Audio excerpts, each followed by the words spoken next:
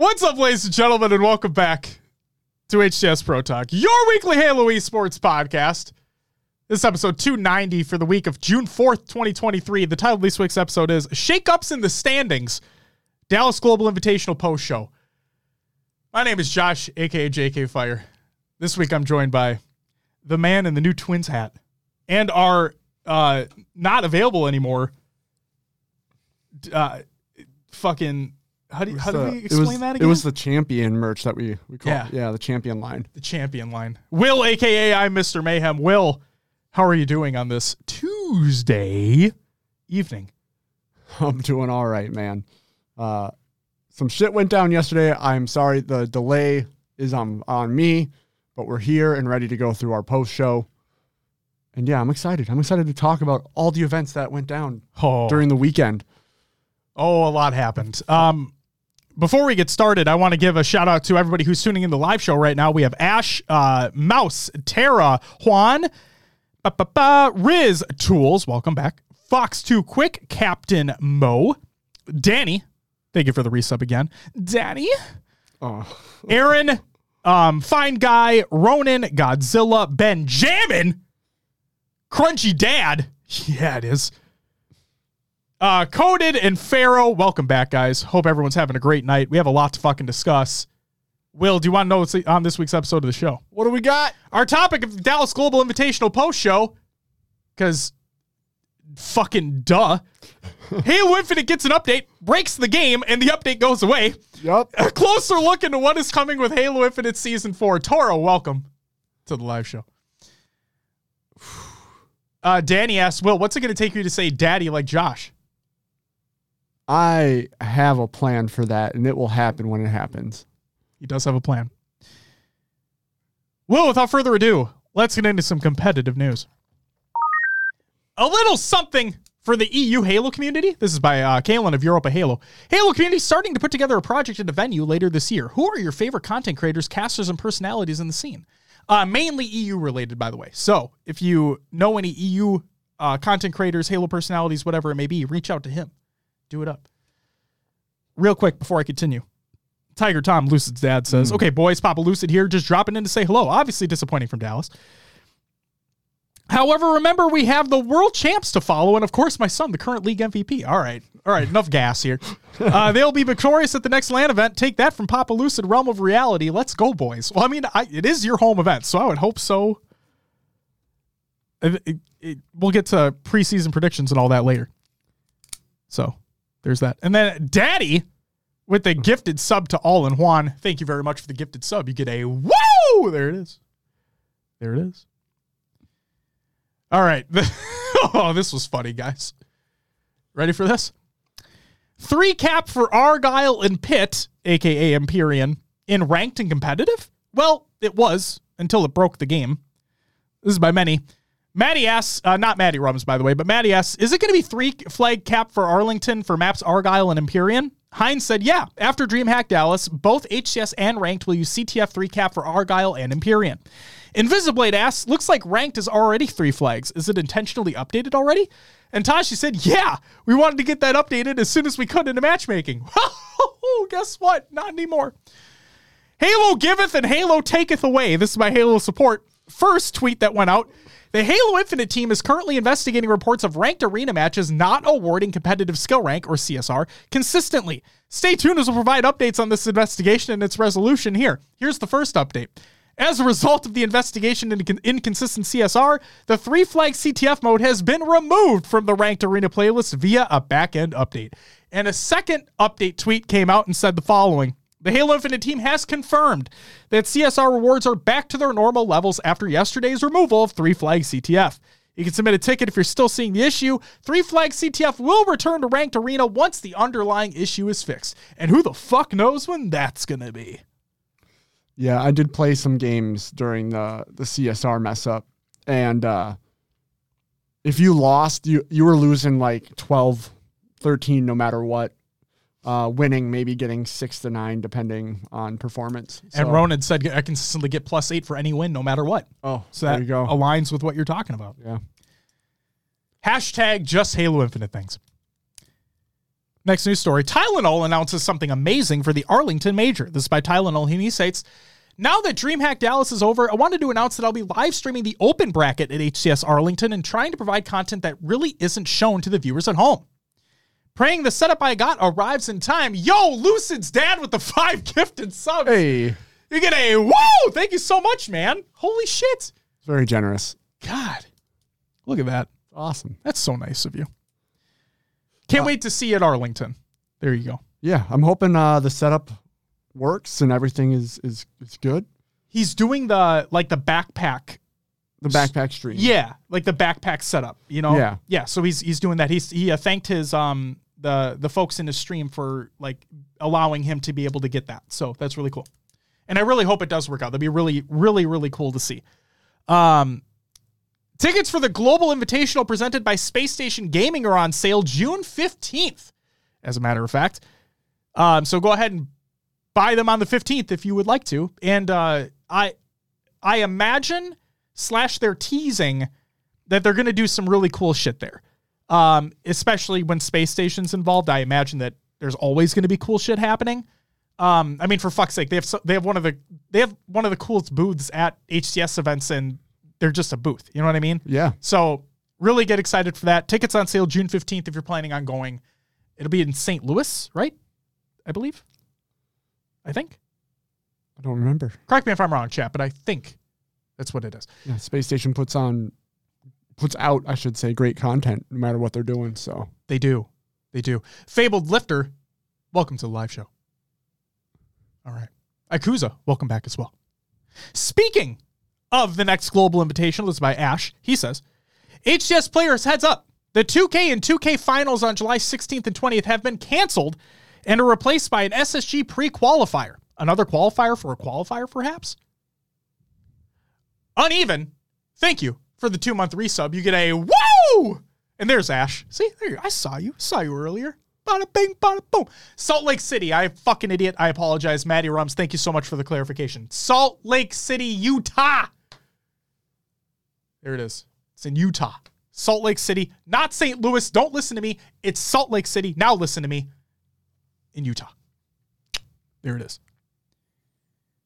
New equipment enters ranked and competitive with Season 4. This is by many. There is the Quantum Translocator. In other words, the Continuum Transfunctioner. I'm going to call it that from now on. As soon as I saw what it was actually called, because yes, it was leaked a long time ago, but once I saw what it was called, I'm like, oh, fucking Continuum Transfunctioner. Are you kidding me? Are you kidding me? Perfect. Absolutely. No, the Quantum Translocator, it's a portable portal, if you will. What happens is when you use it, it'll leave behind like a portal, like a very small portal that I assume enemies would be able to see, or else I assume this is going to be fucking broken. Okay? Hear me out. So it leaves, you use it, you teleport away, and it leaves like a little blip, right? When you activate it again, you will be transported back to that, where that portal was laid. Okay? So like one of the scenes that they showed was a player jumping off with a snipe or something like that. Yeah. Or like killing somebody, grabbing snipe off the body as they're falling down off the map, and then uses it because they already laid the portal down and they had sniper in their hand and they're back where they were. Yep. Okay. We talked about it in Discord for a short second, and I'm not going to shit on it until we see it in action. It could be really cool. It could be broken as shit. We don't know. We'll have to wait and see. That's all I'll say there. Anything you want to add about the Continuum Transfunctioner? It could be, yeah, you're right. It could be broken. It could work depending on the limitations, the range, all that stuff. I think it just depends on how the pros handle it. It seems like such a weird piece of gear for Halo to me, but if it works, it works. You just have to wait until it's in everyone's hands. That's right. And then we have the Threat Seeker. The Threat Seeker is a modified threat sensor to make it so it'll ping an area. It does not go through walls. Okay? So it'll ping an area, and instead of like a ping, Like the threat sensor. Yes, it pings once. Yep. And it keeps them up for a short duration of time. But it does not go through walls. Okay? So there's that. And Clutch was talking about it on the desk, and he said, we wanted a way, this is paraphrasing here, they wanted a way to introduce the threat sensor back into competitive, but tweaked to actually be used in competitive. And what they came up with was the threat seeker instead of the threat sensor. So, Ikuza says, on a reel, why does the quantum translocator sound like a sex toy straight out of the Spider-Verse? No. It's the continuum transfunctioner from Dude, Where's My Car? There you go. Maddie, not Maddie Rums, asks, are we playing with the new equipment on Argyle and Streets for HCS Arlington, or will that be after? Tashi says, after Arlington. We'll reveal soon what maps they're on. They'll go into the playlist right away, though. And then, there you go, Pharaoh. Pharaoh gets it. And Daddy gets it too, man.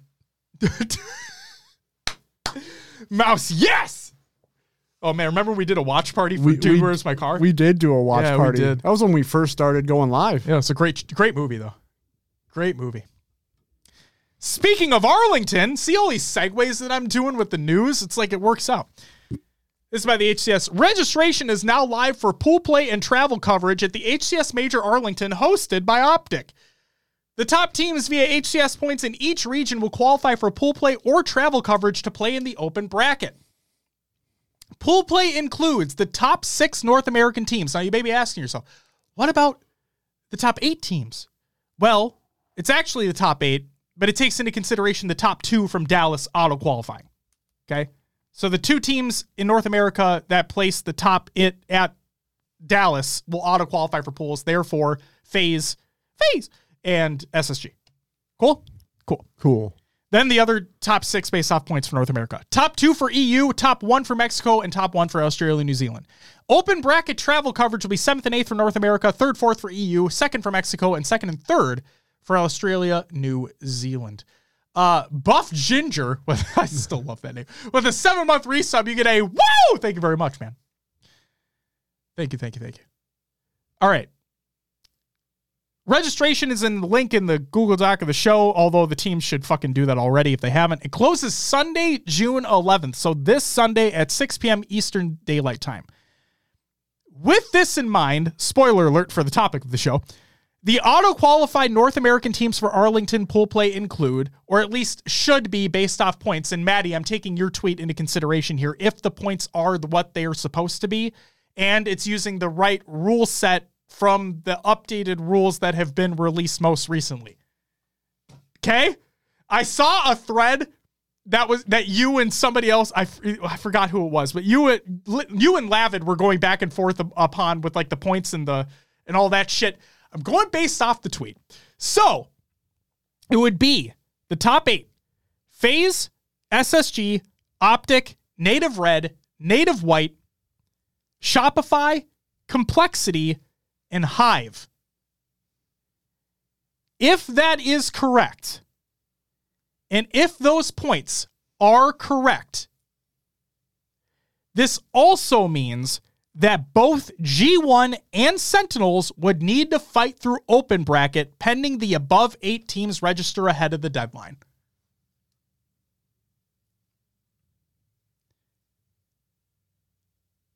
Wow. Yep. It's going to be a crazy open bracket. Let me just say this. I saw all weekend long all the monster hate that was happening in the Twitch chats, on Reddit, whatever it may be. During our topic of the show, I am going to bring cold, hard facts to the table, Will. Oh. For better or worse for Monster. Okay? Okay. Cold, hard, statistical facts.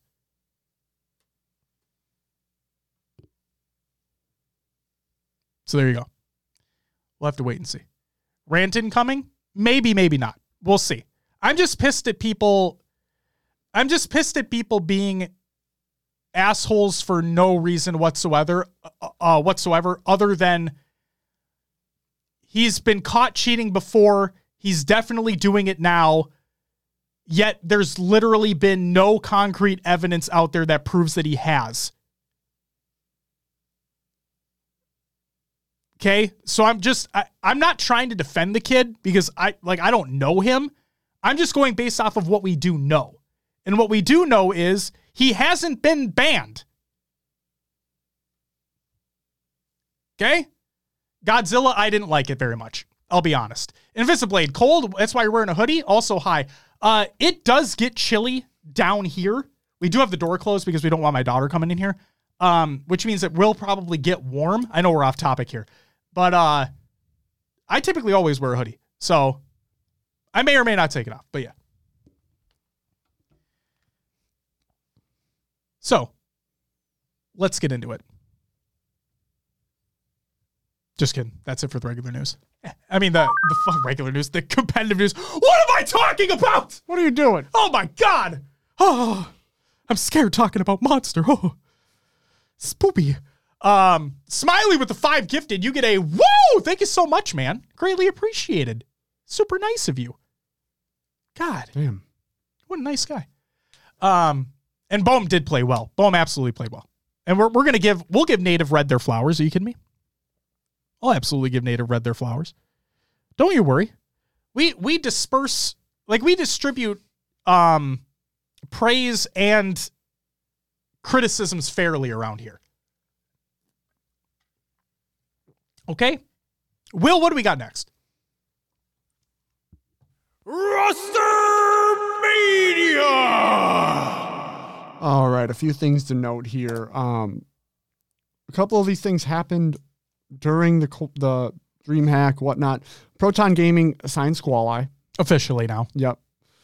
Bittersweet signs former Vertex roster of Ninjestics, Ryu, Divinity, and Scoobmeister.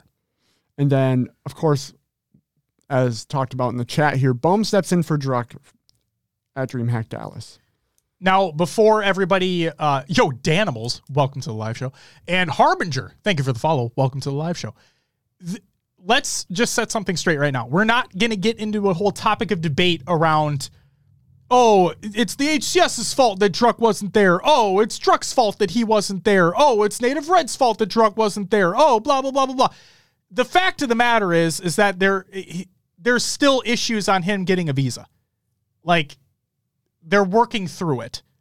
And apparently the Canadian government is slow. Okay? So we're not going to delve into shit.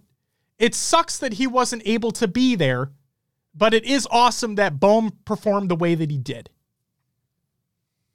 And clearly he has a great rapport with the other players on that team. It's been said multiple times. He's talked about it. That's great. They played awesome. So on and so forth. Is that it for Rostermania? Yeah, that's all we got. Your upcoming tournaments of the week presented by NoobCombat.com. Check out NoobCombat.com for all your Halo esports needs. On Tuesday, June 6th, we have the Halo Rec League FFA Series. That's today. On Thursday, June 8th, we have the Stadium Spartan Series Mini Cup number 2. On Saturday, June 10th, we have the Classic Halo League FFA Series week number 2. And June 11th, Sunday, we have the Stadium Spartan Series Mega Cup number 2. A lot of number 2s. Not number 2s. Tool says, according to sources, Druck is 99% going to be at Arlington. Well, hopefully that turns into 100%, because that'd be awesome.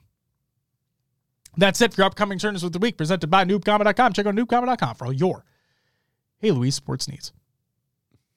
We don't have any Scrim Tournament League recaps for you because we're going to lead right into our topic, which is holy shit, the Dallas Global Invitational Post Show. Will, I told you before we started recording that I'm going to talk a lot. Yep. Well, here we go. This is where I talk a lot. I already talked a lot before. I'm talking a lot now. Okay? Wonderful. I'll just kick back. Should have brought some Cheez-Its or something. I did say in the tweet, bring your snacks and your beverages. It's going to be a long one. Wonderful. Should I run to my car and get my water? Feel free to if you want to. I forgot it out. We're gonna break down the series, and Will, I want you to chime in with anything that you would like to chime in with as well. Okay. Okay. But if you want to go get your water, I'm not going to stop you from getting your water. I can't just leave. Oh my God. Okay. All right. You know, we do what we want here, Will. That is true. It is. It's very true. Let's talk about pool play first. In Pool A, there was one series that I wanted to discuss. It was Hive going up against Shopify. Game 2 was Slayer on Aquarius. Going down to the absolute wire, Hive with a 49-48 lead. Neuronical had the game in his hands for Hive with 2 players on Shopify directly in front of him. But unfortunately, he just didn't have a clear enough angle, and even with Thrust at his disposal, it was Ryanoob clutching up and getting the last 2 kills needed to steal the game away from Hive. They won 50-49. Game 3 was CTF on Argyle, you know, that versatile trash pile. What in the absolute fuck was this game? Shopify get the first cap of the game in less than 2 minutes from when the game started, and then neither team proceed to capture the flag until overtime once the game clock is run out. Shopify are able to get the game tying cap to send into a sudden death overtime round, but that's not all, folks.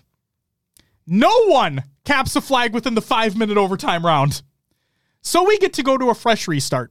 First flag capture wins. Well, Hive repeat what they did at the beginning of the very first game, capturing the flag within the first 2 minutes to eventually win the game 2-1 once it was all said and done. That's nearly 19 minutes of CTF Argyle with only 3 captures split amongst 2 fucking teams. Yeah, bringing it down to 3 caps isn't going to help. Holy shit! Game 5 was Slayer on recharge. We had almost a repeat of Game 2, but fortunately for Hive, they got the lead early and were able to maintain it throughout the rest of the game. They win 50-47 in the series 3-2. Okay? Also, if you want to follow along at home or in the live chat, wherever it may be, in the Google Doc of the show notes of the show, ! Show notes and chat, I have links to every series stats and every series VOD. So feel free to watch them if you want. Wasn't that the 50-50 tie? No, Tools, it wasn't. We'll get to that later. Stay tuned. On this episode of HCS Pro Talk, because it's a long one. In Pool B, there were 2 matches I wanted to focus on. First was Native White going up against Sentinels. Game 5. Only want to talk about one game. Game 5 was Slayer on recharge. Sentinels had the lead to nearly the midway point in the game, leading by as much as 6 kills at one point. Native White bring the game back along with the eventual lead, and the game slows to a crawl at the 30-kill mark. Native White continue to expand upon their lead while Sentinels are doing everything they can to get the score back in their favor. Unfortunately for them, nothing could be done, and Native White take the game 50-42 and the series 3-2. Fun fact, both Sentinels in this series and Shopify in the previously mentioned series had more kills than their opponents throughout their entire respective series. But as has been said, it isn't always about who has the most kills, but more so who gets the more important kills. Just to note, Sentinels also had exponentially more power weapon kills than Native White during the series, but they still lost. And Ronan, this isn't a rant. We're just going, you can feel free to play Diablo. I mean, it's a great game. But, you know, have it on a second screen. Don't fucking navigate away from us, motherfucker. The other series I want to talk about was FaZe going up against Native White. Game 3 was Strongholds on Streets. Backs up against the wall, down 0-2 in the series. Native White put on an absolute clinic against FaZe, getting a win in dominant fashion, 250-98. Have a great night, Tom. We'll see you later. Like I said, looking forward to seeing you in Arlington. As Walshy stated during the broadcast, only 1 kill separated the 2 teams in that game. Yet the score differential was 250-98. Crazy. Game 5 was Slayer and Aquarius. As we hear consistently in competitive Halo, a Slayer doesn't really start until the 30-kill mark. And that case rings true here as well, with both teams remaining neck and neck with lead changes happening all throughout up to a 33-kill tie. It was at that point when FaZe went on a run to end the game 50-37, preventing the reverse sweep by Native White and winning the series 3-2. Let's talk about Pool C. First up, Optic Gaming going up against G1. Game 1 was CTF on Empyrean. Tied 2-2 with 2 minutes left on the game clock. Optic execute their master plan. This time deciding to leave OS alone, but solely focus on rockets, which they're able to receive while also taking out 3 out of 4 members of G1. Sab being the only left alive, being able to grab OS uncontested. Trippy grabs the flag while G1 members spawn at tower and begin to make their desperate push to try and stop this flag run. Formal puts not only his 2 rockets to good use, but also the sniper hanging out in his back pocket for the triple kill, along with the backsmack against Falcated for the overkill. Trippy caps the flag without resistance. G1 make one last-ditch effort to make a run of their own, but are unfortunately stopped on their way to the long haul. Time expires and Optic win the game 3-2. Game 3 was Strongholds on Streets. G1, after their rallying back win on Game 2 Slayer, keep the momentum in their favor. They win the game convincingly, 250-134. Game 4, King of the Hill on Recharge. Optic wasn't going to take that loss lightly, and they bounce back. They win it 4-1. In Game 5 was Slayer on Aquarius. G1 had the early game lead, but Optic had the late game lead, which, you guessed it, means Optic take the win, 50-44 in the series 3-2. It was yet another instance of a losing team having more kills in the series. Just a fun fact, you know? It was like fun facts. Next up was Quadrant going up against G1. Remember Quadrant, guys? Didn't they have a great fucking tournament? Game 5, Slayer on Recharge. Quadrant with the ice, taking the very late game lead 44-42 with less than 30 seconds left in the game clock. Knowing G1 needed to make a move in order to not only try to win the game, but also attempt to prevent the reverse sweep. 3 players from G1 flood bottom control where Quadrant were waiting and proceeding to take them out. Game ends 48-43, and Quadrant reverse sweep G1. And then probably one of the craziest that we had was Quadrant against Optic in pools. It's been said that Optic like to wait for their opponents to make mistakes to then capitalize upon them. Unfortunately for them, Quadrant weren't really in the market for making mistakes this series. Instead, Quadrant not only went toe-to-toe with the reigning three-peat champions, they took them to task. Game 1 was Strongholds on Recharge. What felt like both teams feeling each other out for the majority of the game, Optic are able to surmount a 40-point lead before Quadrant make the game-winning play. Sika sticks APG, Legend takes out Formal, and Trippy is playing Ring Around the Rosie with himself in control before being taken out. Quadrant takes B without issue and proceeds to put the pressure on A, while Optic are all respawning. Not content with the 2 strongholds, they advance and are able to secure and maintain a triple cap all the way to a 246-174 lead. Optic attempt to rally back, but it's Quadrant yet again with the final triple cap to win the game 250-197. Game 2 was Slayer on Streets. Even with a 10-kill lead at multiple points in the game, Quadrant never let their guard up, knowing full well who their competition was in this series. Instead, even when Optic were able to claw their way back to only a 5-kill deficit, Quadrant remained calm and waited for Optic to make their move. Both teams are able to trade kills at the last moment for Quadrant to secure the game win 50-45. In Game 3 with CTF on Aquarius. Optic started off very hot. Getting the first flag cap before a technical difficulty brought the game to a screeching halt. With the restart, Quadrant looked poised to get off on a hot start as well, but Optic were able to make a crucial stop along with the counter of their own to take the game lead technically 2-0 considering the restart. Optic then get another flag cap to make the lead 3-0. It was then, at 3 minutes left on the game clock, that Quadrant did basically the unimaginable. To put things into perspective here, Quadrant needed 3 caps alone to even tie the game, let alone 4 to win the damn thing. Quadrant score their first with 2 minutes and 30 seconds remaining. Optic go 3 dead, and Legend is able to run another flag in now with 1 minute and 30 seconds left on the clock. SLG gets the new camo. Optic are forced to remain in their base while Quadrant applies the pressure and yet run another flag. Game is now tied 3-3 with 1 minute left in regulation. Optic on staggered spawns yet again, and Legend is able to run and cap the 4th and final flag of the game to not only win 4-3, but to sweep Optic Gaming regardless of being in pool play.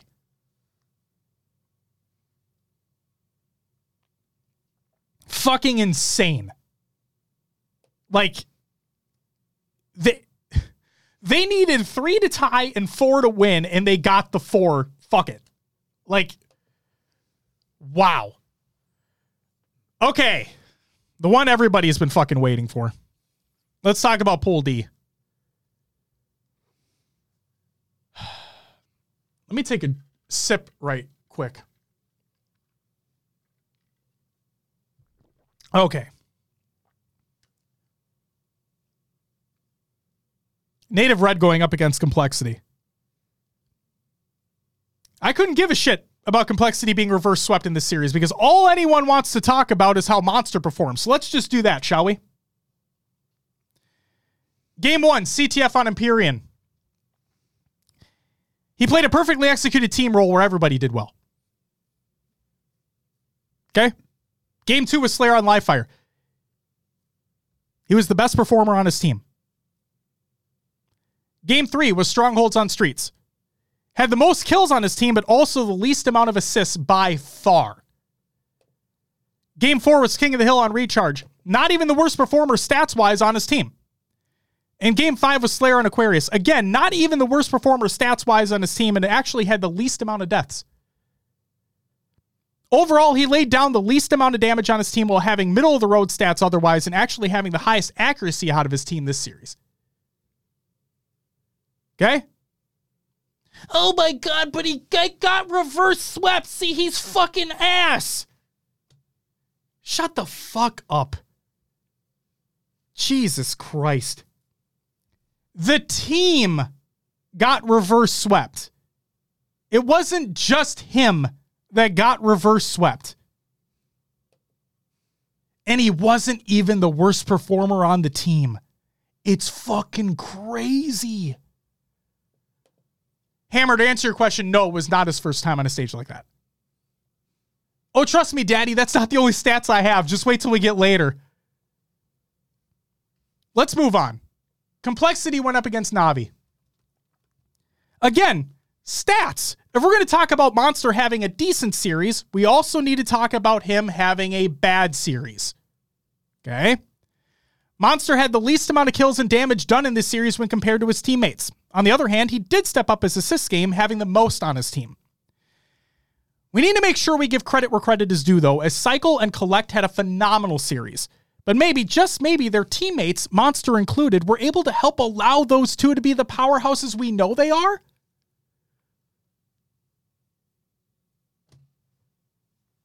Fucking crazy that it's a team-based game, yet we're so focused on one individual.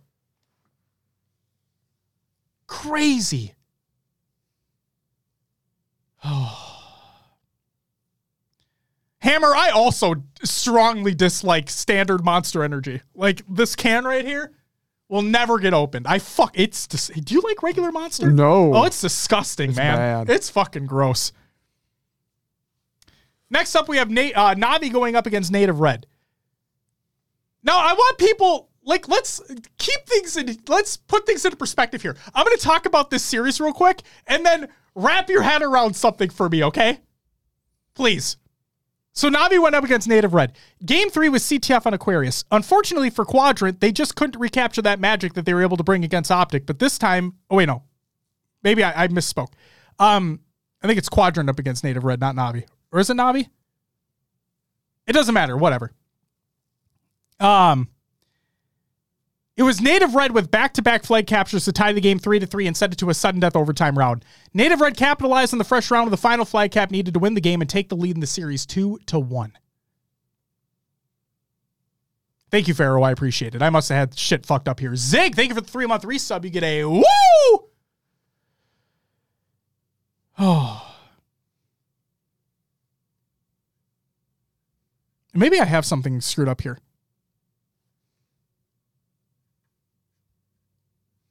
Hold on.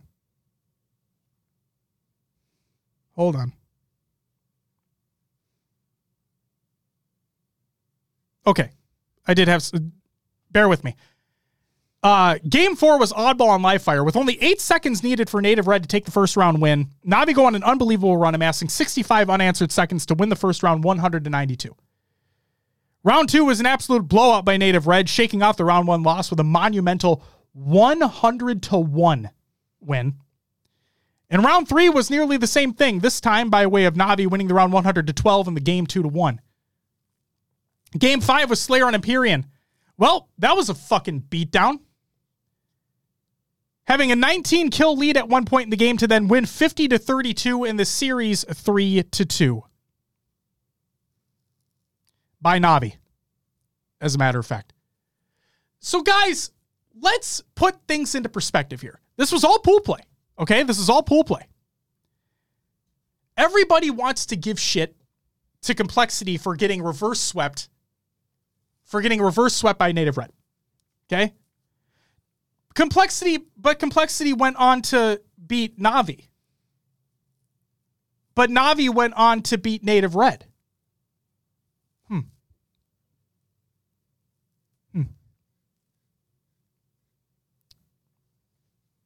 Kind of weird. Kind of weird, huh? So, Will, with that in mind, yeah, let's talk about the results of pool play, huh? In Pool A, I think we can say here, Will, we were right! We got one. We got one. Space Station in first, Hive in second, Shopify in third. And Bittersweet, unfortunately for them, were eliminated. In Pool B, you were right! I was wrong. Yeah. This is the one that you flipped I on me. was hoping Sentinels were going to be able to do it, but no. FaZe Clan in first, Native White in second, Sentinels in third, and unfortunately for Six Karma, they were eliminated. In Pool C, we were wrong. Yeah, I think everyone was wrong. Yes. Quadrant taking first, Optic Gaming taking second, G1 taking third, and J-Lings being eliminated. And in Pool D, Will. Yeah. We were right! We did it, ladies and gentlemen. Complexity did end up taking first in their pool, followed by Native Red, Na'Vi, and Awaba Bobs unfortunately got eliminated. All 3 teams had a 2-1 series tie, but due to map count, Complexity took first in the pool. Now here's where shit got fucked up for them. Because Optic did not take first in their pool and how the bracket shook out, Complexity had a wonderful round 1 matchup in winner's bracket against the reigning world champions in Optic Gaming. I want you to tell me how you think that went. Because I'll just tell you, Optic 3-0'd them. No excuses here in terms of Monster other than going up against Optic as the first match of the day. Worst performer on the team in nearly every statistics. It wasn't acceptable. Like I said, I am here. I am going to give you statistics that will benefit him and also not. Okay? But just wait till later in the show because all these fucking haters acting like he was the worst player in the tournament are going to be far mistaken. They beat them online, though. Online is completely different than LAN pack. Welcome to the live show, by the way. If there's one thing that we've hit on this show multiple times over and over and over and over again is that online is 1,000% different than what it is on LAN. You are technically playing the same video game, but it is a totally different environment. It is a different way the game feels to play. They are not the same at all. Other than the title of the game that you're playing, the maps that you're playing on, the weapons that you're picking up. Okay? I'm sick of hearing this rebuttal that, oh my God, they're so good online, or every team is just so good online. Peeking out from under your hoodie? No, I'm actually wearing a native shirt, actually. There, Native Gaming, see?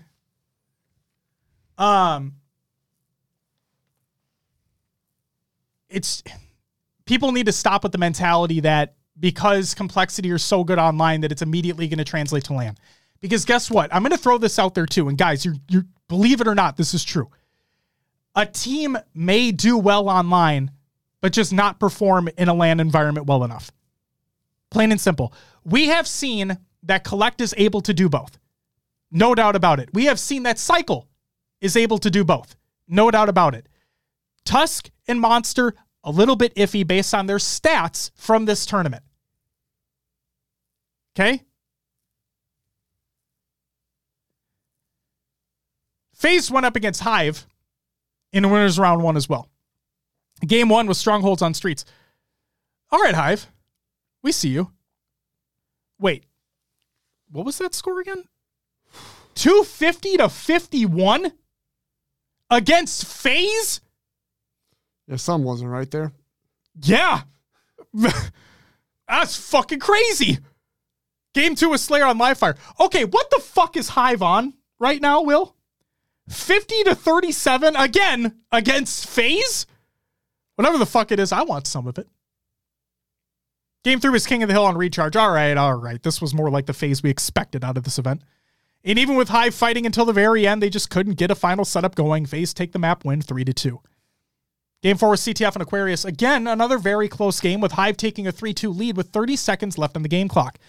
But with only 10 seconds remaining, Hive were able to grab the FaZe flag and bring it all the way back to their base. But FaZe are ready and waiting. Huss is able to get the flag nearly to the capture point, but as he is taken out, Renegade is able to swoop in and throw the Hive flag out. Overtime runs out and FaZe squeak by with the map win 3-2. And Game 5 was Slayer on Streets. Ladies and gentlemen, we have yet another instance of one team gaining a lead and running with it.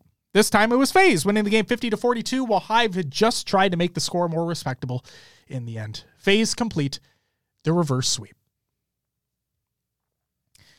Ronan says, Trippy said they could hear the casters and SSG comms in their headsets at one point. That's fucking weird.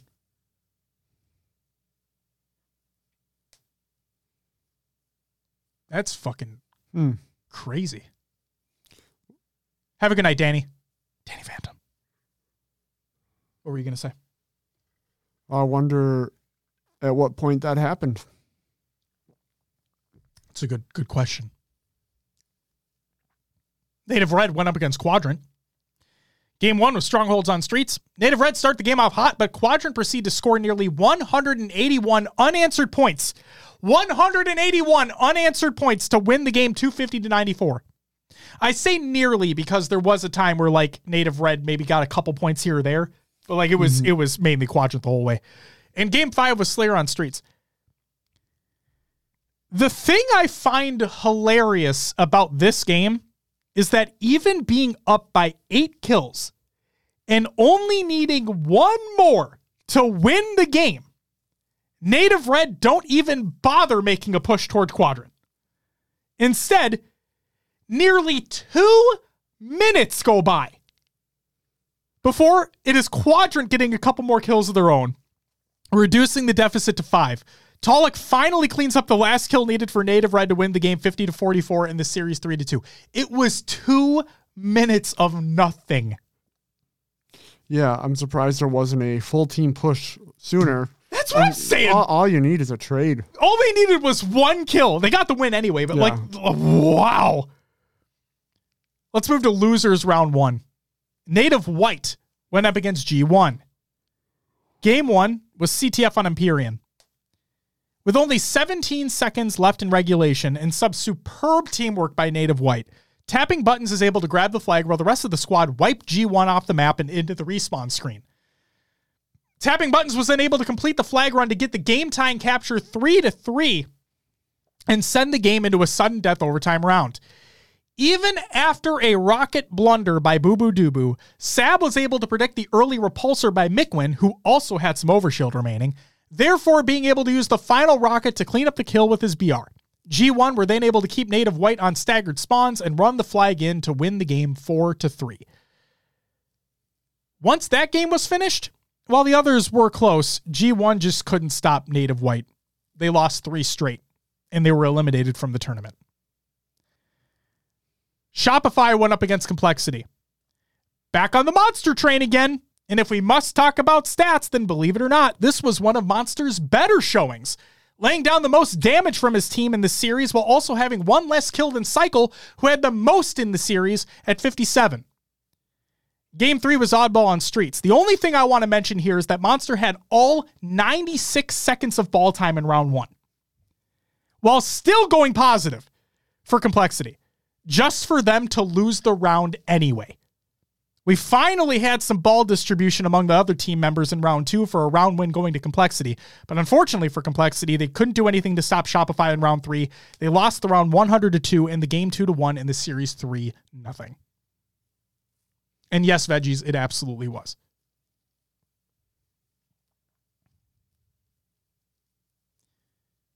Quadrant up against Sentinels.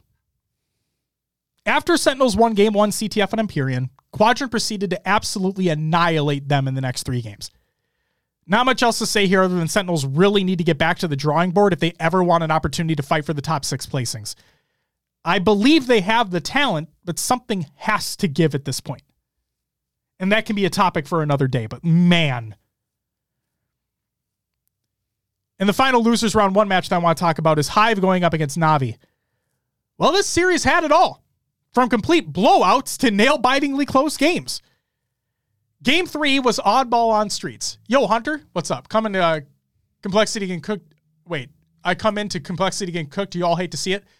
Hunter, let me just say this real quick. First, thank you for the follow. And second, I am actually trying my damnedest to be a Monster supporter in a way. I don't believe he's cheating. Plain and simple. I've said it many a time on this show. And also, I am providing cold, hard statistical facts that he wasn't even the worst player at the event. By far. Like people, Hunter, you weren't in here earlier. I don't think you were based off your statement. But like, if you ever go back and listen to earlier, I'm just pissed at people dogging on him for no fucking reason. So there's that. So please, I say it all the fucking time, Hunter. I want Complexity to do well because Will and I want nothing more than for every team to do well and every team to be competing at the top level. And all this shit being thrown Monster's way, it's just,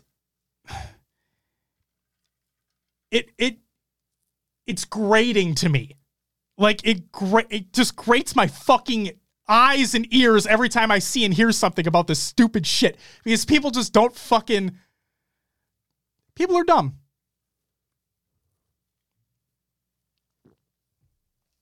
Hunter says, I mean, there is a reason he doesn't show up on land. Cheating or not, it's not a good look. But that's the thing.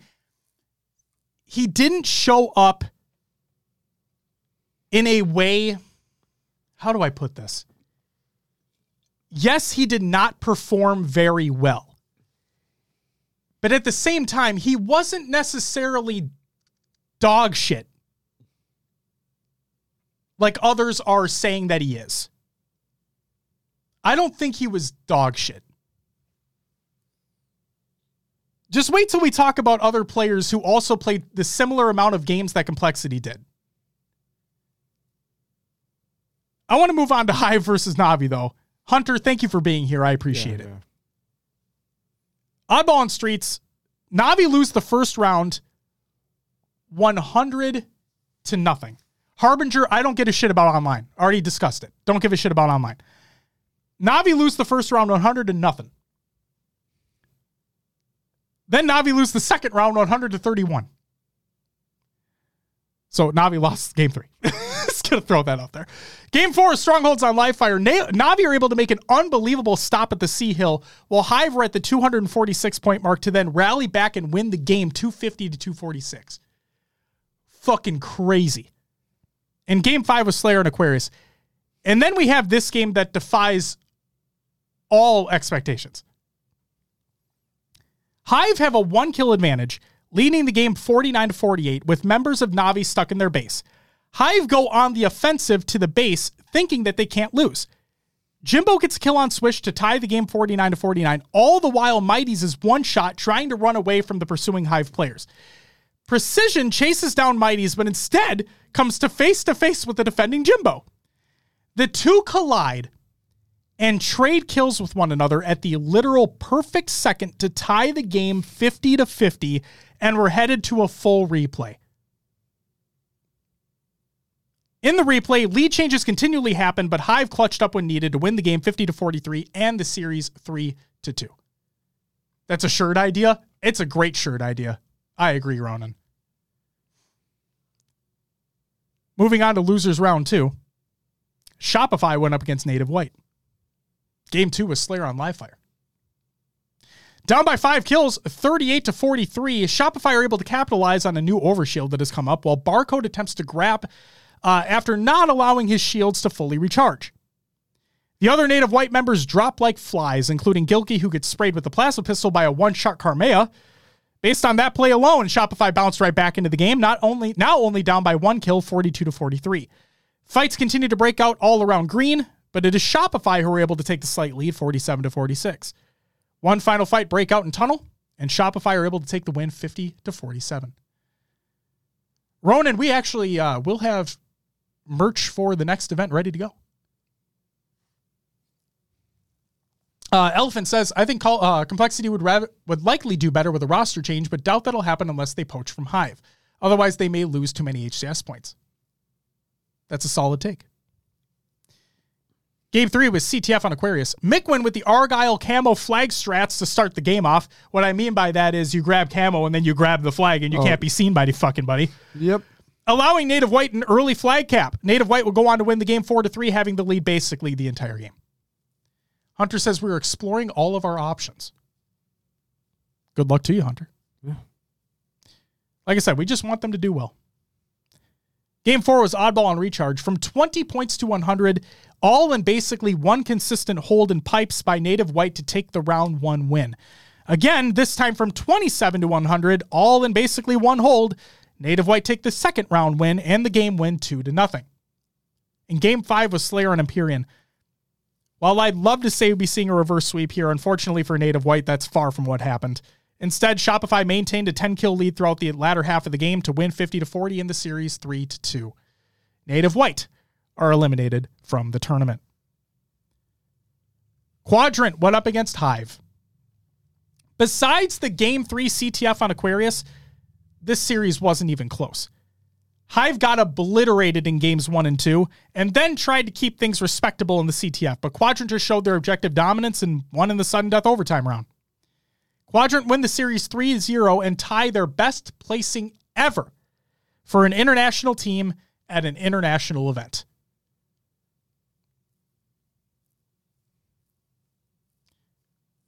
Winners semifinal. Just want to talk about one. SSG went up against Optic. And there's one game I want to talk about, which is Game 4, King of the Hill on Streets. Let's talk about that last 45 seconds of the game clock.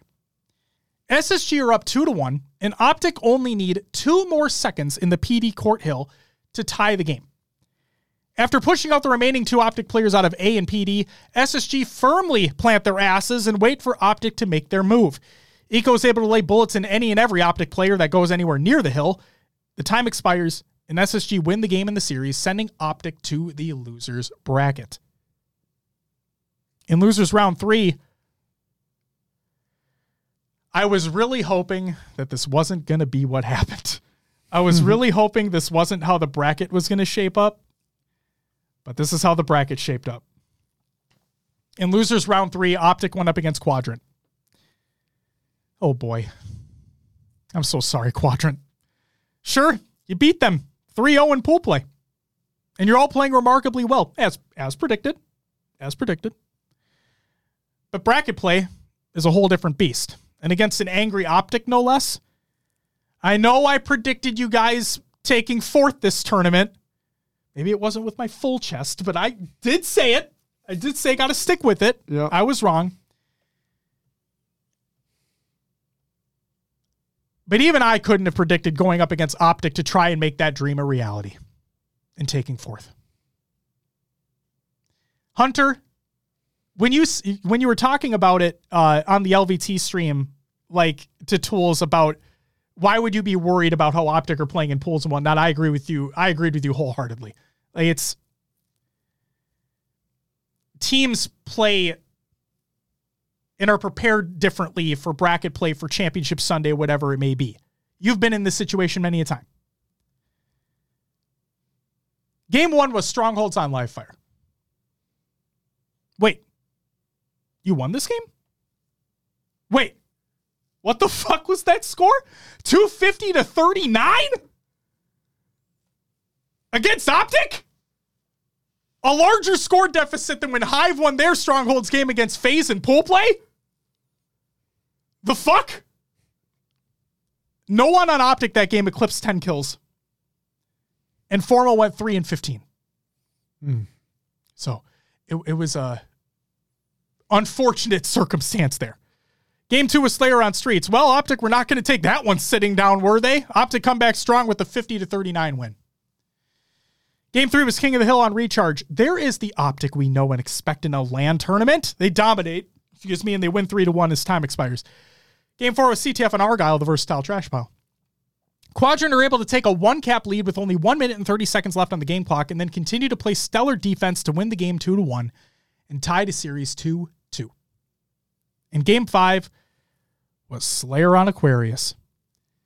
Guys, when Trippy goes 21-8, I'd assume you know how this game is going to go. And unfortunately for Quadrant, their tournament ends here with a 2-3 loss to Optic. They retain the tie with the best placing for an international team at an international event, which is 6th place, or 5th, 6th for that matter. Native Red went up against Shopify.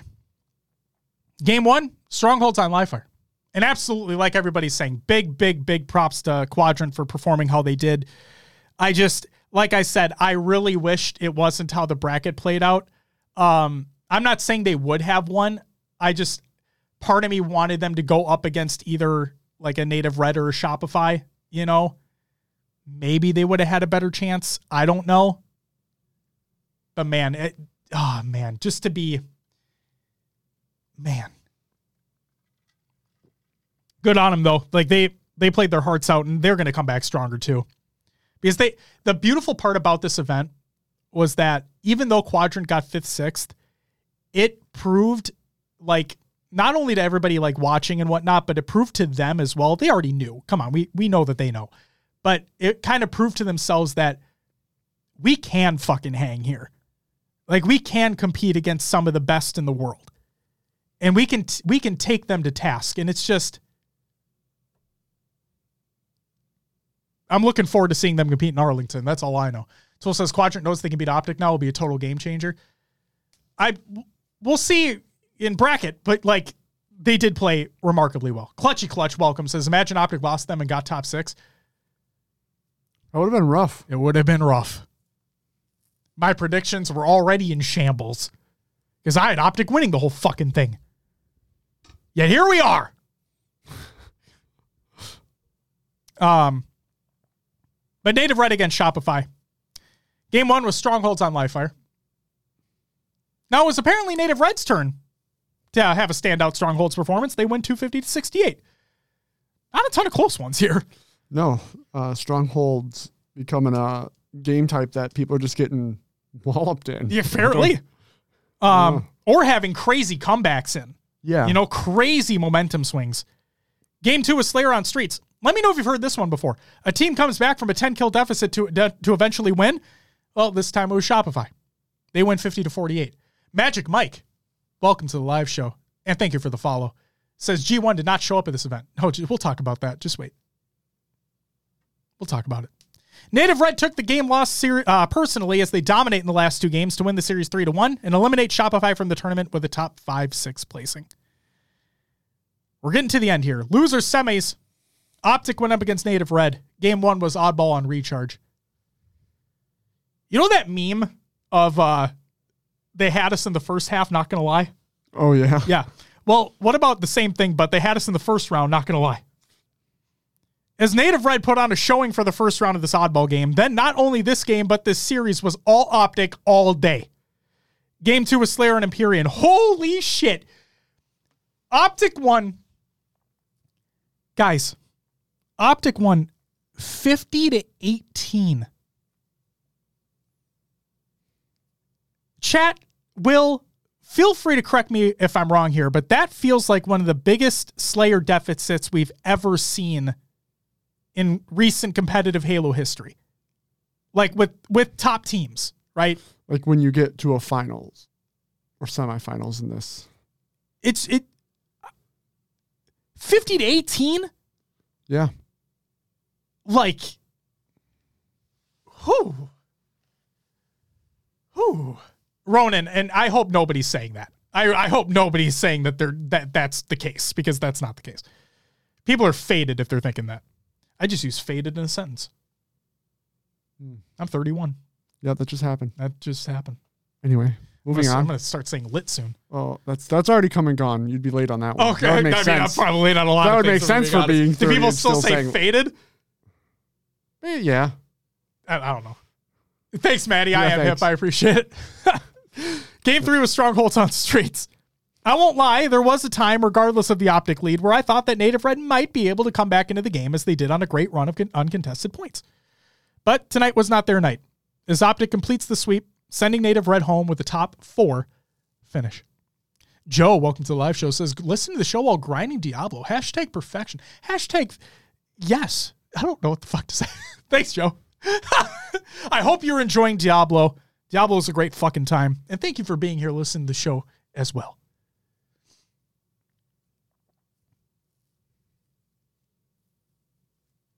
Winners final, Will. Mm-hmm. We're almost there. FaZe against SSG. Game 1, CTF on Argyle. The only flag cap of the game came by way of SSG fairly early on when there was a slight flag stalemate situation happening.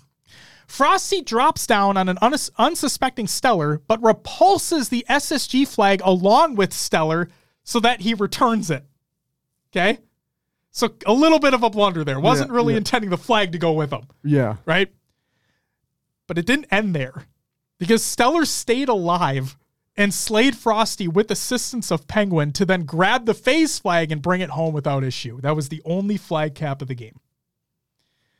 Game 2 was Slayer on recharge. FaZe take a commanding lead in the latter half of the game and never look back. They win 50-44. Game 3, Oddball on streets. SSG have a setup going in PD and A, working their way toward a round 1 win. FaZe, having to make a push to stop the round from going in SSG favor, are able to take out the 2 players outside PD in Eco and Brown. While Penguin and Stellar, still inside PD, FaZe flood into the space, taking out the remaining SSG players when they only needed 1 more second to win the round. With SSG on the respawn screen, FaZe secure the ball in the last 10 seconds that they needed to win the first round.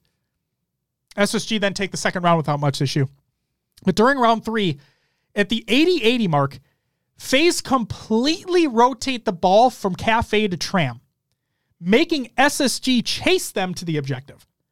FaZe are then able to pick off the players of SSG as they make their way into Tram and attempt more scoring prevent more scoring from taking place.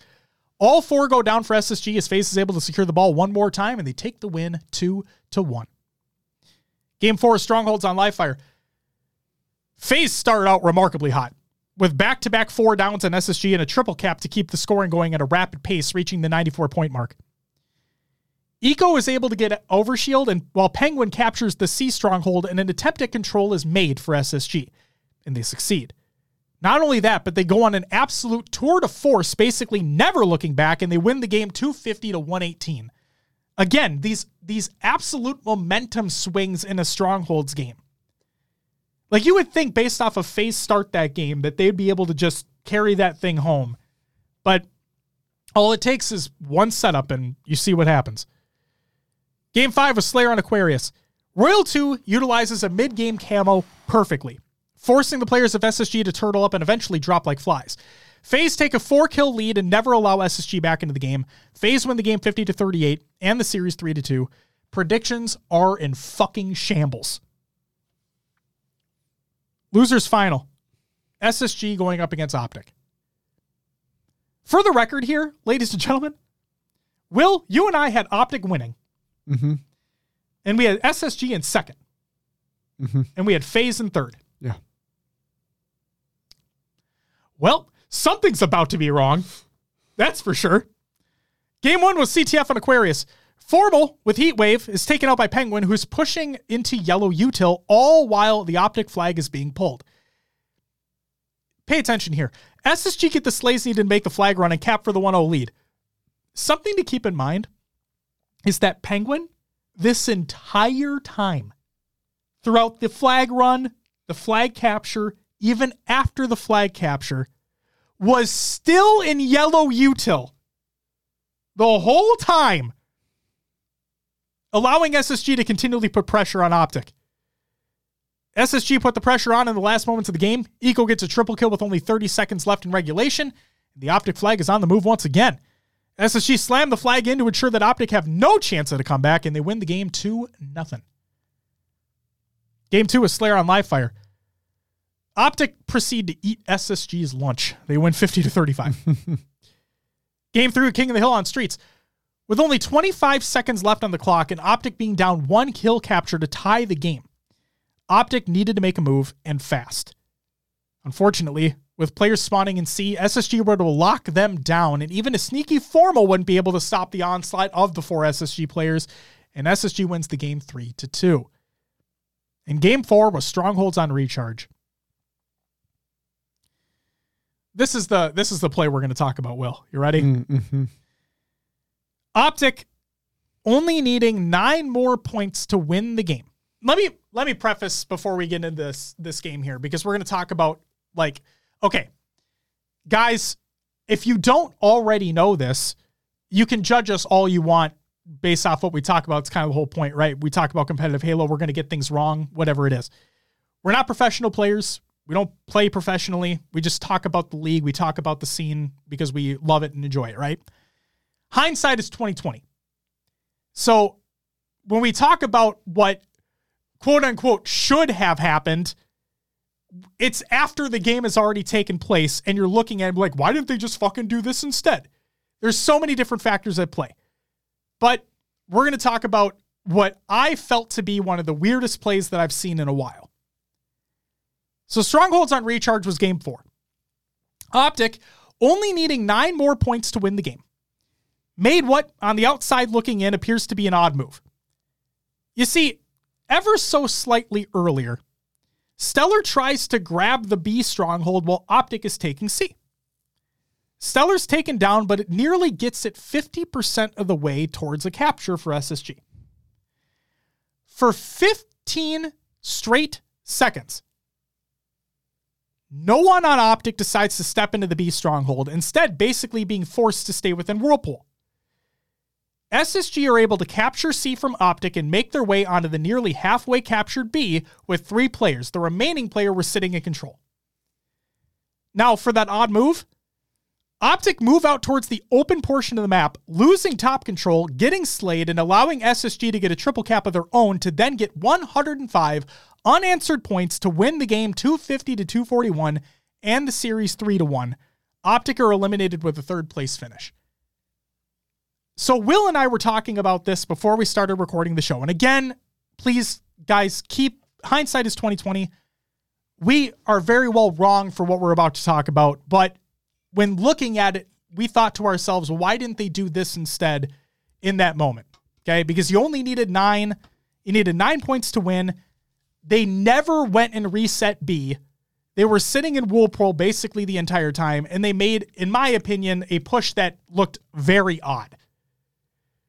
So, Will, we were talking about it, and we thought that Trippy and Formal should have went up top elevator, because if you guys go back and you listen to the comms stream from LVT, you would hear Lucid, and Lucid would talk consistently that, guys, they're going to run into B. They're going to run into B while they were sitting in Whirlpool. That's exactly what happened. Lucid also said, guys, there's 1 in control.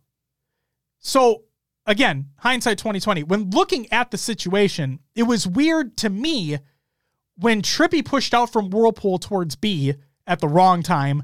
Formal, alone, is pushing towards control, is getting shot, had to back down, but instead of trying to back down back into elevator, he backs down to bottom, like towards camo side, and it was just a clusterfuck.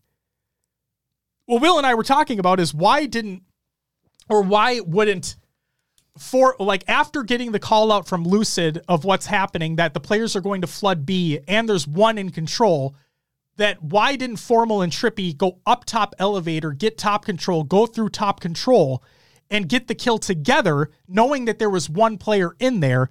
And then, depending upon what happens to Lucid in APG, or regardless of what happens to Lucid in APG, knowing that B's gone and knowing that 3 players are at B, you push out to C and you get that stronghold instead.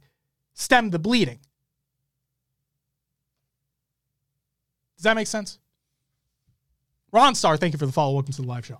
I'm not sure if you said this either, but I think something I thought about during the show and you describing this play, if Trippy and Formal both leave elevator, it's possible SSG get a spawn back there and totally fuck things up. Very well could. That's why I was like, in my mind, Lucid's kind of in whirlpool and no man's land while SSG is pushing B. He goes back to A while Trippy and Formal push through control. But again, like you said, it's hindsight. Hindsight's 2020. They also probably thought, hey, we have 100+ seconds to figure this out. Right. And SSG just clutched up. They never regained. The whole time. Optic never regained from that point forward. They were never able to get to hills. They were never able to get 2 hills to even score a singular point extra. It's just, when I was watching it live, Atrax, thank you. When I was watching it happen live, I just kept thinking to myself, like, I understand that we see observer cam, right? So we see all the player outlines and all the names and whatnot. Obviously, it's not what the players see. But as I was chatting with Will before we were recording, if Formal, now, again, hindsight, right? There's so many different factors at play. We are not in their shoes. We're not we're not seeing what they're seeing exactly, right? We're not looking through their lenses.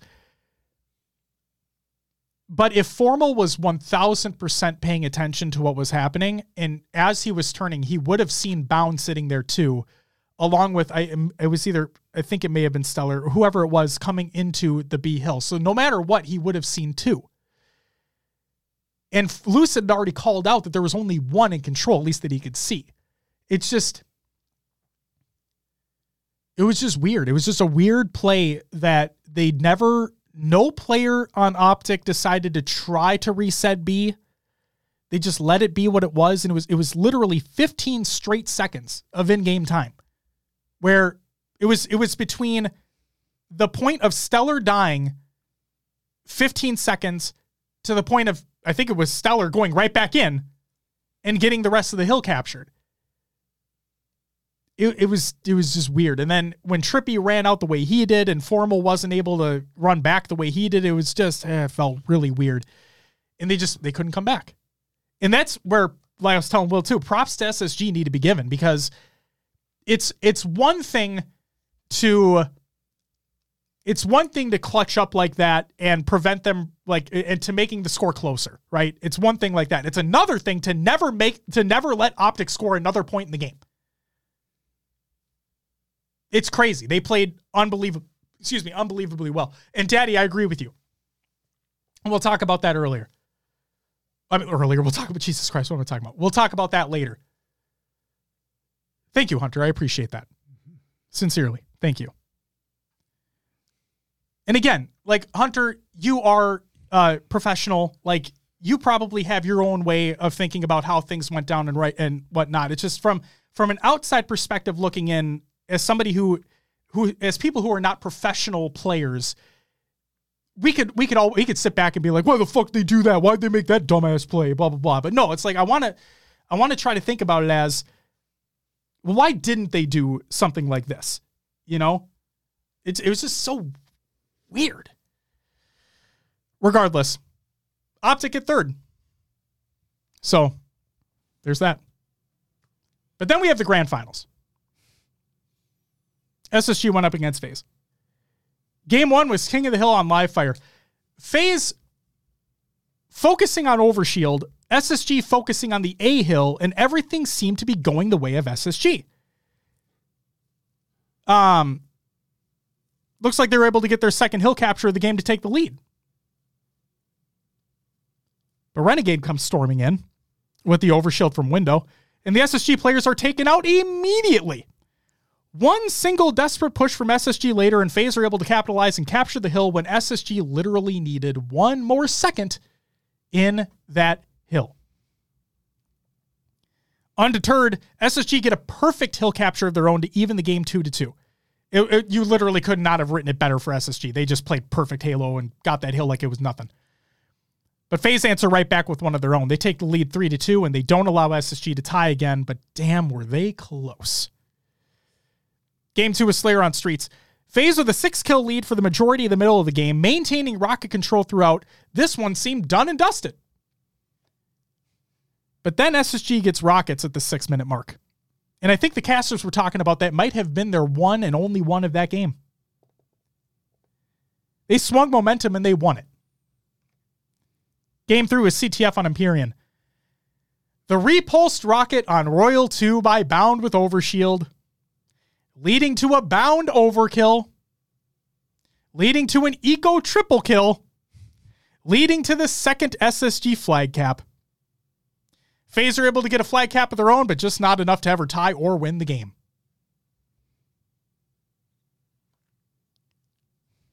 Game 4 was oddball on recharge. Wow, what an unbelievably low-scoring second round, with FaZe narrowly taking it 29-27.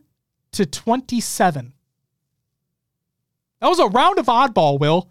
Yeah. That wasn't a Slayer going to time. That was an oddball round, 29-27. Well, I remember it was, there was so much action going on that, yeah, ball time just wasn't grabbed. You just don't see it very often. No. SSG rally and win the third round convincingly 100-44 and the game 2-1. SSG are on a roll, and they're one game away from sending this to a grand finals bracket reset. I honestly thought it was about to happen. It looked like it based off how they were fucking playing, that's for sure. Game 5 was Slayer on Aquarius. There was simply no stopping FaZe this game. They won 50-38. FaZe don't want a reset. Game 6 was Strongholds on Streets. FaZe are not going to make the same mistake as Optic in their series against SSG, allowing for a massive comeback. Instead, FaZe win it handily, 250-171. It was time for a Game 7. And Game 7 was Slayer on Live Fire. Well, ladies and gentlemen, what we have here is yet another instance of a dominant Slayer by way of FaZe. Nothing much else to say about this one. FaZe win it 50-44. They won the series 4-3 in the title of DreamHack Dallas champions. Will, if you would do me a huge favor, run through the placings all the way. Oh, yeah. From bottom to top. All right. In 13th through 16th, we have Bittersweet, 6th Karma, Awaba Bobs, and Jailings. Your 9th through 12th placings include G1 Complexity Sentinels and Navi. 7th, 8th, we have Native White and Hive SMG. 5th, 6th, Quadrant and Shopify Rebellion. 4th went to Native Red. 3rd, Optic Gaming. 2nd, Space Station. And 1st, FaZe Clan. Taking it home. Indeed. Thank you, Will, for going through those. I appreciate it. It's it also, I don't know if you have it in here. What's up? If the points are correct from this event going into what has been, Optic have lost their first place seed. Yes. It was in we talked about it in competitive news, in terms of like I don't know about point structure though. I would assume it's point structure then, because points have a decay that happened. So with the new points, yeah, they definitely lost their first place seed. Absolutely. So more opens? Do we have more opens and 4K, 2K qualifiers, any of that going on? Or is it just... There are no online tournaments leading up to Arlington. So it's just... Arlington is... there's nothing leading up to Arlington. So 3 weeks, I think, right? Yeah, 3 weeks. Something like that. What's up, Clutch? Welcome back. Let's talk about some storylines, Will. Okay. Native Red playing with a sub and Bohm and getting 4th in the tournament.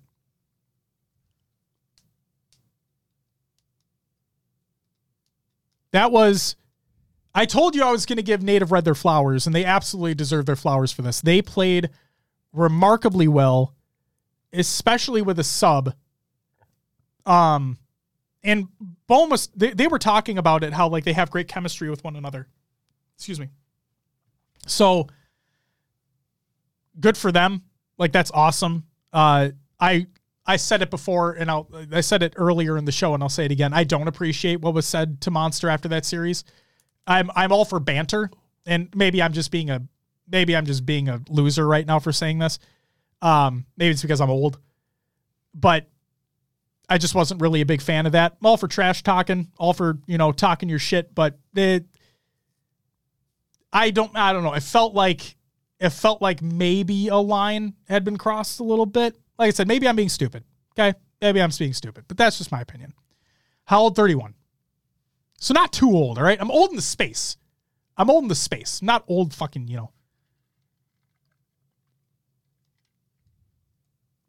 So there's that.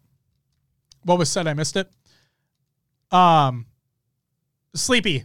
I was just talking about, I didn't really appreciate when Native Red was talking shit to Monster after their series. And again, maybe that's just me.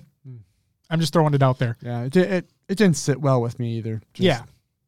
Like if you want to get up and say you're trash and whatnot, cool. But like the fact that they were just screaming at him about cheating and whatnot, wasn't the biggest fan. So there you go.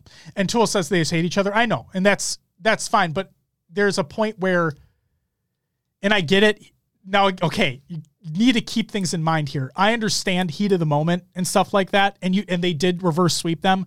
I completely understand. But at the same time, maybe it's because I'm old in the space, but like I would just want a little more professionalism shown. But they won, they won. Talk your shit. You won. I get it. Just the way it was put. And yes, Toucan, I understand that. I just didn't like how it was portrayed. That's all. Tools, yeah, because it was in his fucking face. That's all. Like I said, they did what they did. I'm not going to fucking like, oh, I'm disappointed in you kids. Like, no, fucking, it is what it is. I'm just providing my perspective. That's all. Okay. Will. Mm-hmm. Let's talk about stats, huh? Okay. Because apparently people love talking about stats. Ready for Monster stats? Okay. Here's the storyline. Complexity not showing up on land and the Monster allegations hitting a fever pitch. Overall statistics for the entire tournament. You can find these stats over at HaloDataHive.com. HaloDataHive.com is amazing. You can go there for all your Halo statistical needs. There's the tagline that I made up. It is. Yes. Monster having a slightly worse KD, a .77, than King Nick, a .80 for the entire tournament, playing 3 more games than Sentinels. The thing you need to keep in mind here is that the players that I'm comparing Monster's stats to, they played relatively the same amount of games throughout the tournament. I'm not going to include a player that played 2 times the amount of games that Complexity may have in the tournament because stats are going to be heavily skewed. Monster had a slightly higher KDA at a 1.27 than King Nick at a 1.25 for the entire tournament, playing 3 more games than Sentinels. Monster had more average kills per game, 12.89, than Boo Boo Doo at a 12.53, playing 1 more game than G1. And Monster had ever so slightly less average damage per game, 4,375.83, than Boo Boo Doo at 4,379.12, playing 1 more game than G1.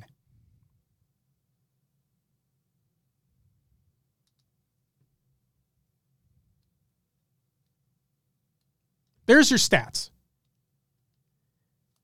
Do I understand that Monster may not be that good on LAN? Yes. Fucking the stats show it. But come on.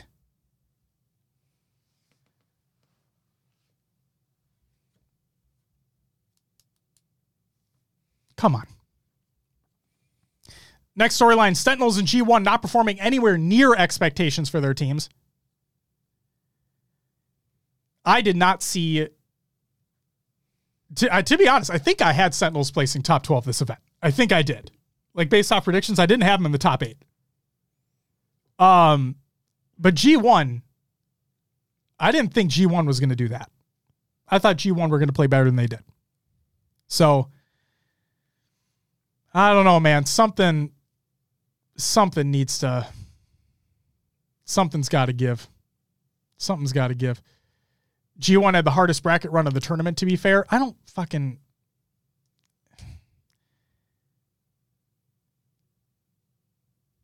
like that narrative, Tools. I don't like that narrative at all, because you heard that narrative as well when was it E United who got second at Raleigh? And that narrative started up like, oh, they had the easier bracket. I don't like that narrative. I fucking hate it. G1 started in losers and only played native white in the bracket play. Yep. And for pool play, who did they have? Optic and Quadrant. Optic and Quadrant. Danimals, I agree with you. And then I want to catch up on what somebody said in the chat too, because I think he quoted what Frosty said. Frosty said, I mean, did anyone expect him to do well? He's getting straight up bullied by everyone. It's difficult to handle that pressure.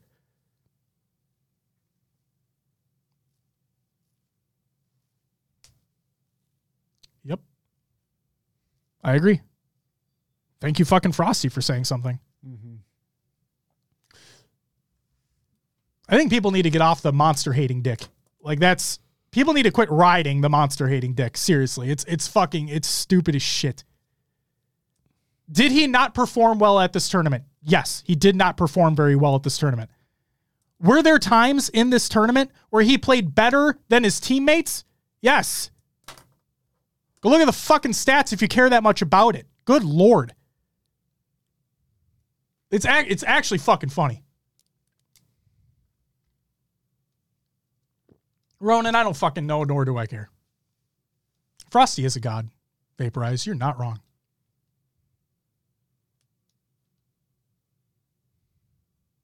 So, hell yeah, man. But who else? Where was it? Hold on. Vaporize asks, when is G1 going to live up to what anyone says, like ever? Vaporize, that's a great question, because I'm so conflicted. I'm so conflicted with that team. Will, we talked about it. Wasn't it even said by somebody else as well? Like, when does the friend stuff end and the business begin? Yeah. Like, we literally talked about that. Someone mentioned it above too about Spartan. Like, is he quote unquote wasting? I don't want to say wasting his career, but not. I would put it more as like living up to his potential by playing with his friends. Yeah. King, Nick, and forming these teams and not staying with these top tier players, because I think he could be there. Sure. Veggies asks, can someone please point out how complexity is basically like G1 in year one? Veggies, I apologize for not commenting on this before. I saw this earlier in the chat as well. They got top 4 consistently online and got top 2 at the online super. Then at Orlando and Worlds, they get top 12. I think I also made the comparison, Veggies, that G1 are the new native red in terms of inconsistency. Like, I would always say that Native Red were the most consistent, like, inconsistent team at always getting like top 5, 6 and never breaking out. You know what I mean? But G1 are just, I said it before and I'll say it again. I have absolutely nothing against the players that are on that team. I think all the players are amazing talent wise. And I think they're probably all great, like, outside of the game too. Okay. But at what point does someone step in and is like, guys, this is unacceptable? and something needs to change. Because, correct me if I'm wrong here, guys, but I'm pretty sure that the players, the team, makes the decisions on who's dropped, who's picked up, because they have discussions and so on and so forth. I don't think it's the owner or necessarily even the GM that's making those decisions. Is it Alumnite's job, though? What's up, Deranged Native? Welcome back. Oh, welcome, I should say. Also, CEO of Native? Am I wrong there? Or am I right there? Owner of Native Gaming? That name looks oddly familiar. Am I right or am I wrong? Correct me for either way. CEO? And you had an accident, correct? If my memory serves me correctly, I hope that you're recovering well. Really hope you're recovering well.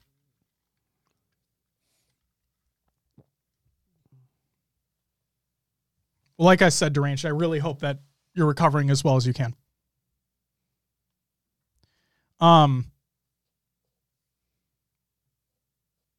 It's back on the G1 thing. Something needs to happen. Like, you can't have, like, you literally had Alumnite was the GM of Optic before coming over to G1.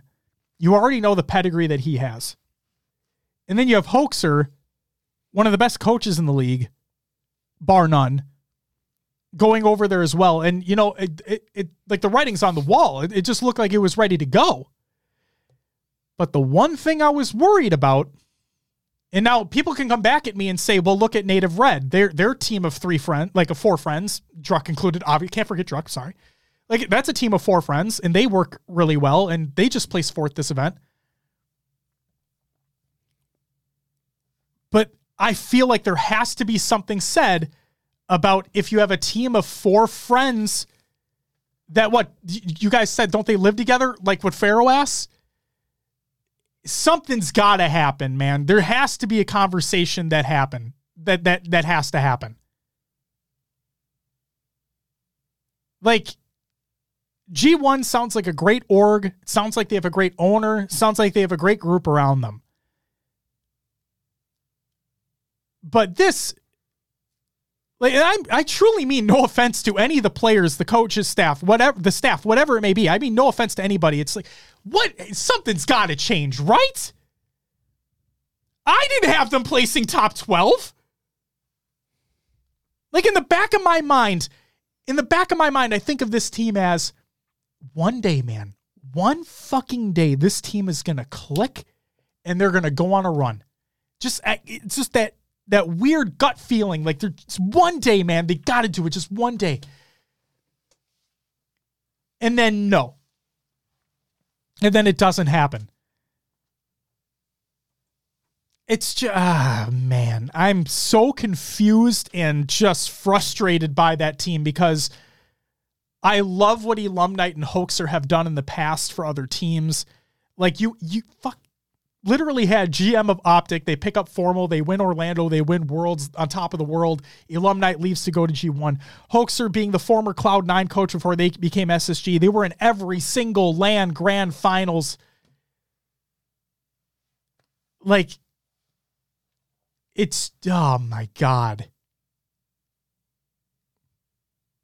Something doesn't feel right. Something just doesn't feel right. After the Game 5 loss, just sat there, didn't shake hands, just sat there staring at the screen. He's in a bad place and it sucks to see. And I always, and Daddy, I say it on the show all the time, man. I say it every single time on the show.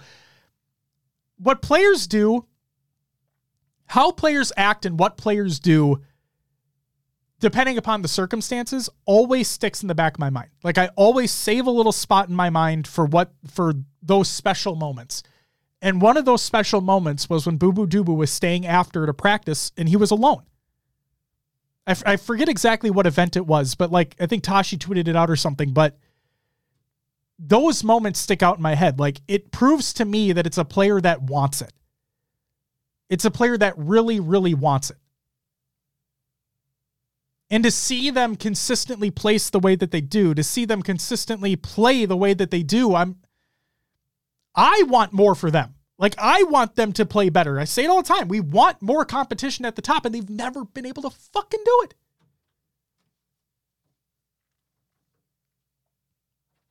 What's up, John? Welcome back. Something needs to happen, man. Something needs to happen. And then Sentinels too. Sentinels feel like that team that's just stuck between a rock and a hard place. Something needs to happen there too. I'm not going to sit here and speculate on who they should drop, who they should pick up, what needs to change, what doesn't need to change.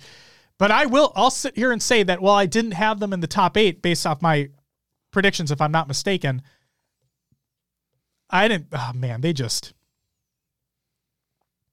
got rocked, man. They just got rocked. And it sucks because you see them, they seem like a team. And again, this is no offense to any of the players or the coaches, staff, whatever it may be. It just feels to me like once they lose a game, it's chalked. To me, it feels like they don't have much of a regain capability. Again, hindsight, me just looking from the outside looking in, that's what it feels like to me, right?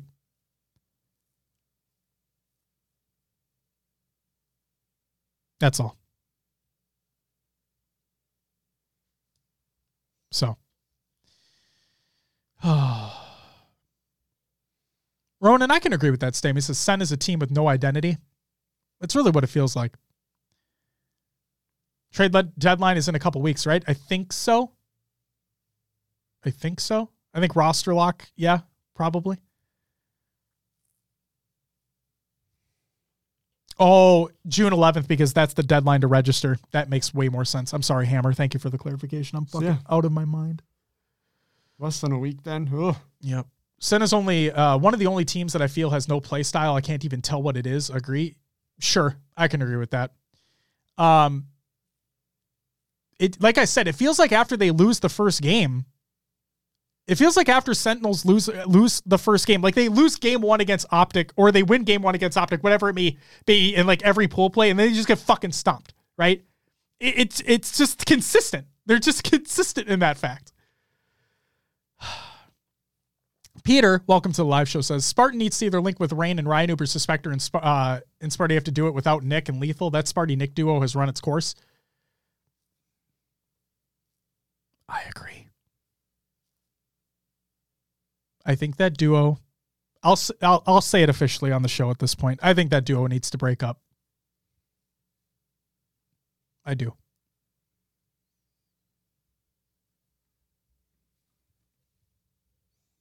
So, there's that.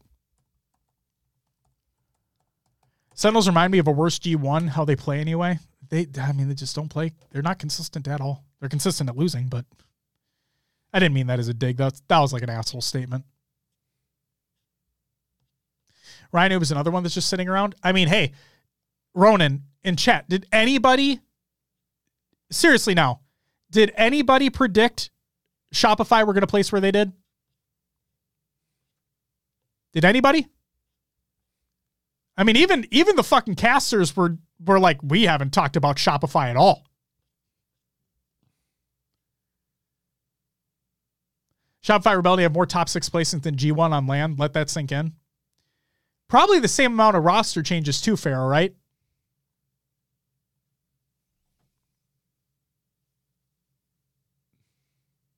I think Shopify outpaced their expectations. They outpaced my expectations about them. Sparty needs to go back to Rhino and be the God duo again. It's funny. That's not the first time I've seen that comment. And it's hilarious that that's said because, like, we know. Yeah, we know. Oh, my God. But you know what? Honest to God, think about this for a second. What if, hypothetically speaking, Beth, welcome back. Good to see you. Says, please no, it's so painful having to root for Ryan Noob. I know you don't like Ryan Noob, but hear me out. Hear me out. Let's say, hypothetically speaking, that they do squash their beef their supposed beef they have with one another. Whether or not they even have beef anymore, I don't fucking know. But let's say they squash it. And they do team up again because, like you guys have been saying, Sparty is supposedly the leader on Sentinels, but he's not a leading type, right? No detriment to him, just an observation. Ryanoob, we are well aware, is the leading type. Why not? Why not? Most underrated player in the top 16? Like top 16 teams? Or top 16? What are we talking about, Hammer? I would assume teams. I'm going to say, you know who really surprised me? Because all eyes were on the team, but like Cycle played pretty fucking well. He surprised me. Suspector is great as well. Not a lot of people talk too much about him, which is a crime and shame. Penguin surprised you? No way. Toucan, come on. Penguin's fucking incredible. Easily one of the best objective players. I've talked about that before. I mean that. It's like no joke. Like he's genuinely fucking incredible. Zig with the fucking year sub arena. You get a woo! Thank you. Zig, appreciate you. Cycle and Collect look like a monster duo. Oh, they're fucking, yeah. Oh. So good. Toucan says, I guess I was impressed that he was slaying so well plus objective. Oh, man. Toucan, I'm glad that you were impressed. Just, I want you to now know that that's what you should expect because that's what he's going to do. That's what he does. That's what Penguin does. That team, yes, they didn't win. So like you could completely take my words with a grain of salt here, but that SSG roster, I feel they're going to win something, man. They're going to win something. They will. They'll win an event. Sleepy says, this tournament solidified it for me. Penguin has more ice than the Arctic. He won multiple games for them at the very end. Legend. He's so good, man. Cycle Collect Boo Boo. Fanfares would be nice. Oh, Falcated would be nice. That could be fun. Oh, that could be real fun.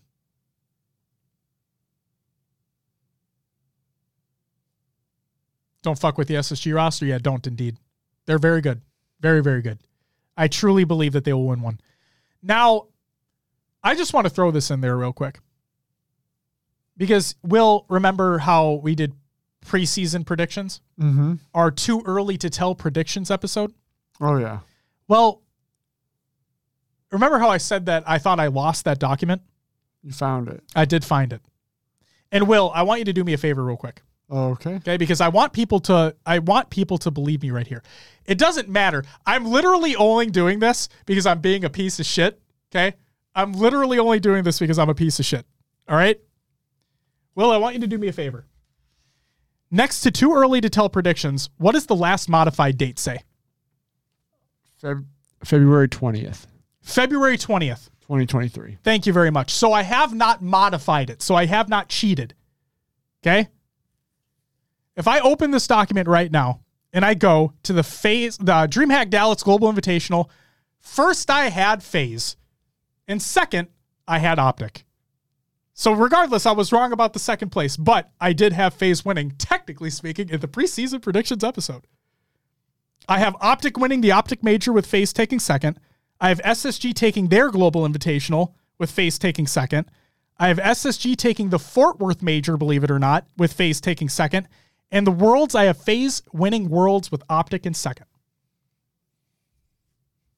Again, these were preseason predictions, okay? But I did find the document. So I'm gonna reference this like as we continue on through the year because now I know where the fuck it is, and now we know.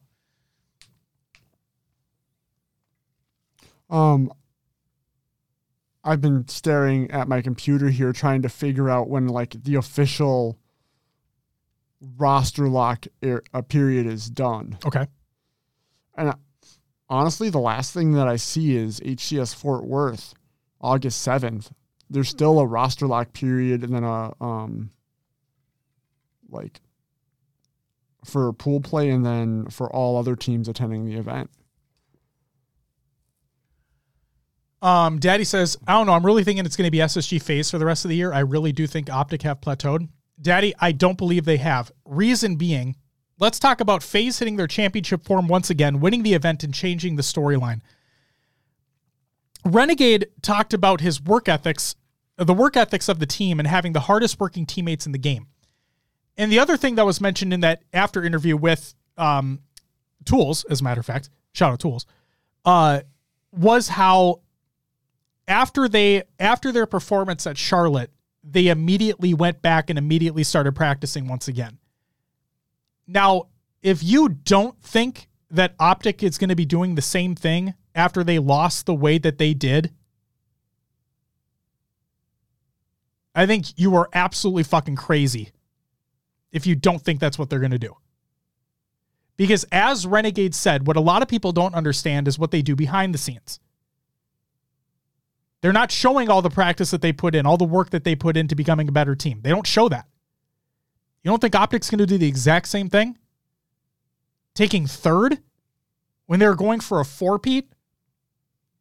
I forgot if I mentioned this earlier in the episode, but I'm going to say it now if I haven't already. I think Optic got humbled this tournament. I truly think they got humbled this tournament.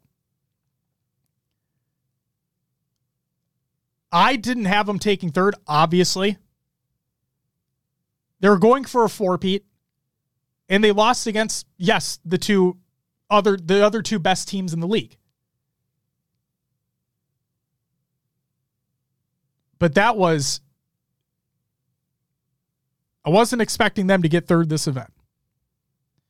Ash, regardless of online play. We've talked about online play before. I don't care about online play. This guy, 117, thank you for the follow. Welcome to the live show. So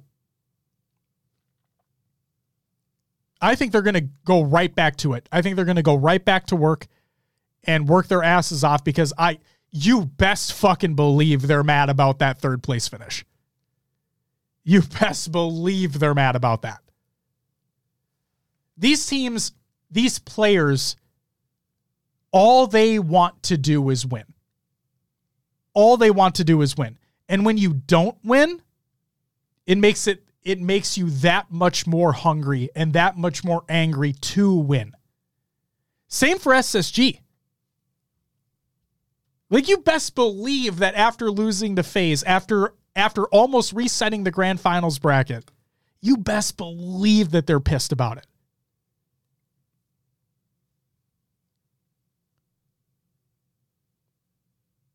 It's going to be, just wait. I have to stand by what I've been saying, right? I'll sit here and take it if I'm wrong, which I'm wrong consistently. But I truly believe that Optic are the best team in the league.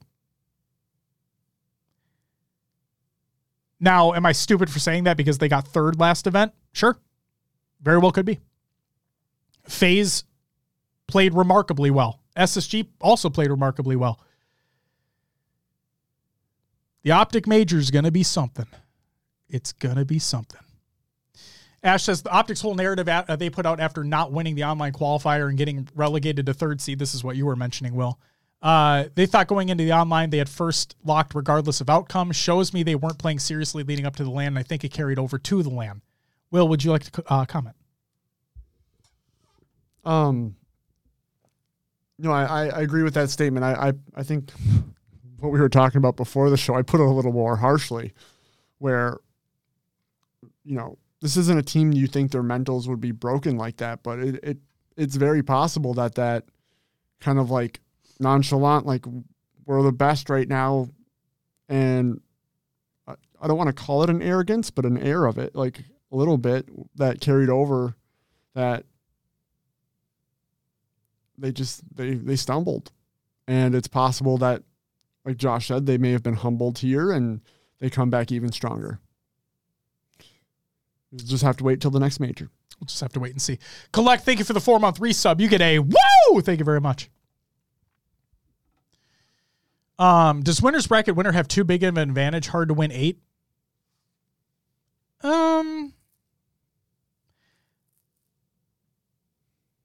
I forget what Mickwin said during his interview. You should go watch that. But my opinion is I think it has its benefits and its drawbacks. The benefit is that you have a whole series buffer, right? In winter, coming from winners, you have a whole series buffer in grand finals. That's awesome. On the downside is that you could be playing an incredibly hot team coming from losers, and you just might not be prepared for that because you were resting for as long as you were. So I think it definitely has its give and take. I still think I prefer it over what the COD League does, where it's just one continuous best of 9? Mm-hmm. Or is it a best of 7? Is it best of 9? Call of Duty? Yeah, I'm forgetting. People tell me what it is, please, because I'm totally blanking. But like I like the idea, at least in Halo still. Maybe it's because I'm just so used to it, but I still like the idea of a bracket reset. Tool says COD League just has veto advantage on best of 9. Might be a best of 7 now. Someone on stage said that optic playstyle is to wait for teams to make a mistake that other teams are picking up on their playstyle. Mouse, yes, it's exactly what we talked about during the series recaps. And yeah, during their series against SSG, and they just, during their series against Quadrant and pool play, and Quadrant just didn't make mistakes. So, whatever it may be. This guy says, agree to think FaZe has a higher ceiling. Once they tighten up on OBJ, it's a wrap. They are fucking good, man. That's the thing, too, is that I've said it consistently that I felt Optic were kind of at a whole other tier when compared to SSG and FaZe. But, man, they're all literal world championship talent on every single one of those rosters. Do you like having 3 Slayers in best of 7? Rowan and I am going to be one of the sole people in the world, apparently, that likes Slayer in competitive Halo. So, yes, I like it. Sorry. Pharaoh says, I kind of miss the continuation series days. Imagine if Quad had a 3-0 start playing Optic and lower bracket. But see, and this is why I like... Here's the thing, though, Pharaoh. Here's where I'll have a leeway, kind of. The one thing I am pissed about is the fact that losers finals, winners finals, and grand finals are not best of 7. I still can't fucking believe that only grand finals is best of 7. Wait, you said losers final. I think you winner final and losers final and grand final. I want all 3 to be best of 7s. But instead, just grand finals being best of 7 kills me. Like, I want you literally have your 3 best teams remaining. Mm-hmm. You have your 3 best teams remaining. Let those 3 series be best of 7s. When did the broadcast end? Well, like Central Time for us. Central Time, it was early. Yeah. For us, because we're in Central. Right. And that's the thing, though. Adding possibly 3 more games to a series. Tool says venue closed at 5 p.m. Central. Yeah. Would have been cutting it close. But I understand. I completely understand from a broadcast perspective, from a venue perspective. I get it. I'm just saying, like, from a watching competitive Halo and consuming competitive Halo, I want, and for competitive integrity for the league, I want winners, losers, and grand finals all best of 7s. That's the point I was getting to, is that someone said it in chat here. If they're going to make Sunday just winners finals, losers finals, and grand finals, they really should make it best of 7 for all 3. Right. And maybe that's the plan and why they're trying to do this bracket restructure.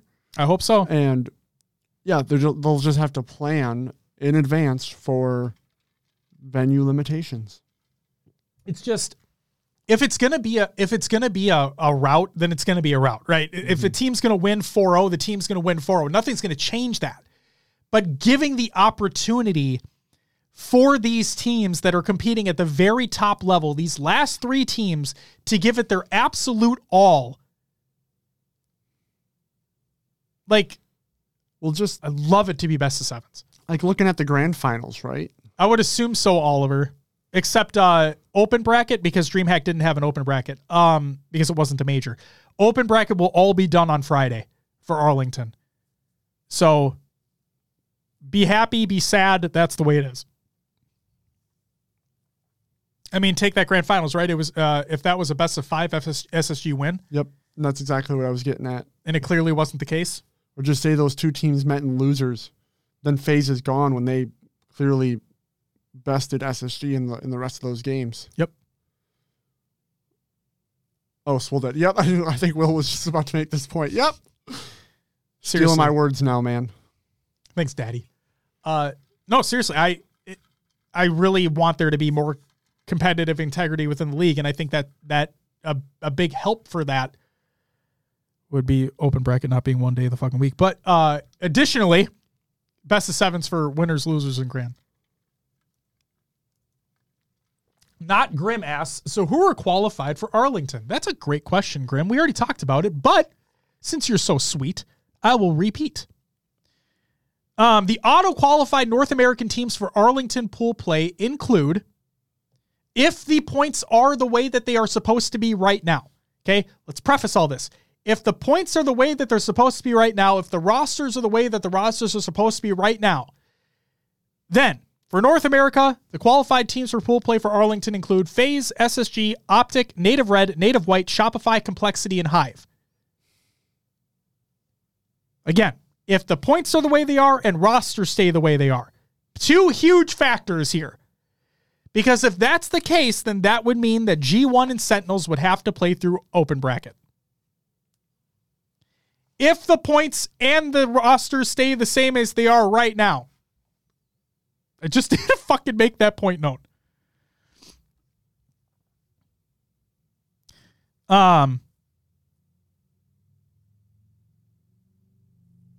Yeah. Also want to just quickly shout out Quadrant again. It was really unfortunate that they had to play Optic and losers because that sucks with the way the bracket played out. But at the same time, you know, tying the best placing ever for an international team at an international event. The previous one was Team Infused from Pro League Fall Finals in 2017 with Team Infused.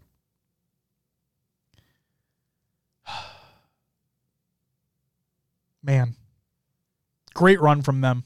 Absolute amazing run from them. Obviously, I wanted them to get 4th. I think that would have been so fucking cool. And that would have been, it would have been literally historic. But either way, tying the best placing ever for an international team, that's nothing to scoff at either.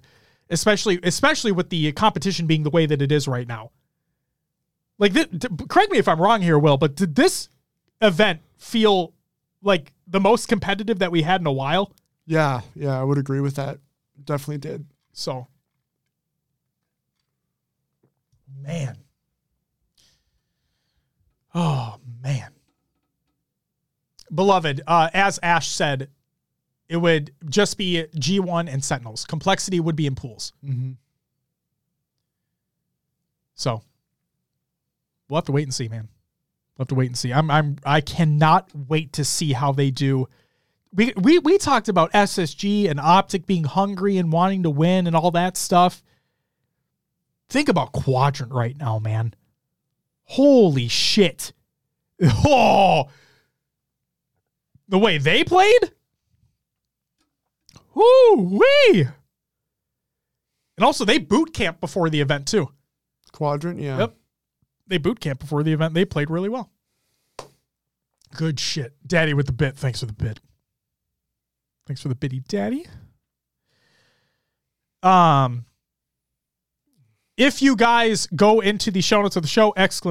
Show notes in the chat. We have links to all of the series that we mentioned earlier on in the show, including stats and links directly to where they are in the VODs. So feel free to rewatch them or check out the stats if you're any at all interested. Again, stats were from HaloDataHive.com. We have links for the brackets for both pool play and bracket play. All the streams, including LVT's stream, shout out LVT. And all the highlight videos that the HCS released after each day of competition. And then we also included the video for the partner team weapons collection, which, yes, there will be a new bundle of coatings that'll be coming out with Season 4. They will include a coating for every weapon, every UNSC weapon for that team. And they look like all of them are based off of the Year 2 coatings for each team. So no real deviation there. Like they're not like new. They kind of have the same resemblance of the Year 2 coatings for each team, but there you go. Legend and Snipe Drone would be a crazy duo for Quadrant. Oh, man. Also a new BR weapon model. Is it a weapon model or is it like an attachment? It said weapon model. Oh, it looks like the Halo 4, Halo 5 BR. Veggies, you got to be careful. Don't talk about that BR in either of those games. People will fucking yell at you and shit. Be careful, Veggies. You say Halo 4 and people are like, the fuck is that? Get that shit out of here. You know? Just be careful. Will, what were your overall thoughts on the event? We'll close out the topic here. It was just great to have Halo back on LAN. A lot of fun storylines with Quadrant playing the way they did.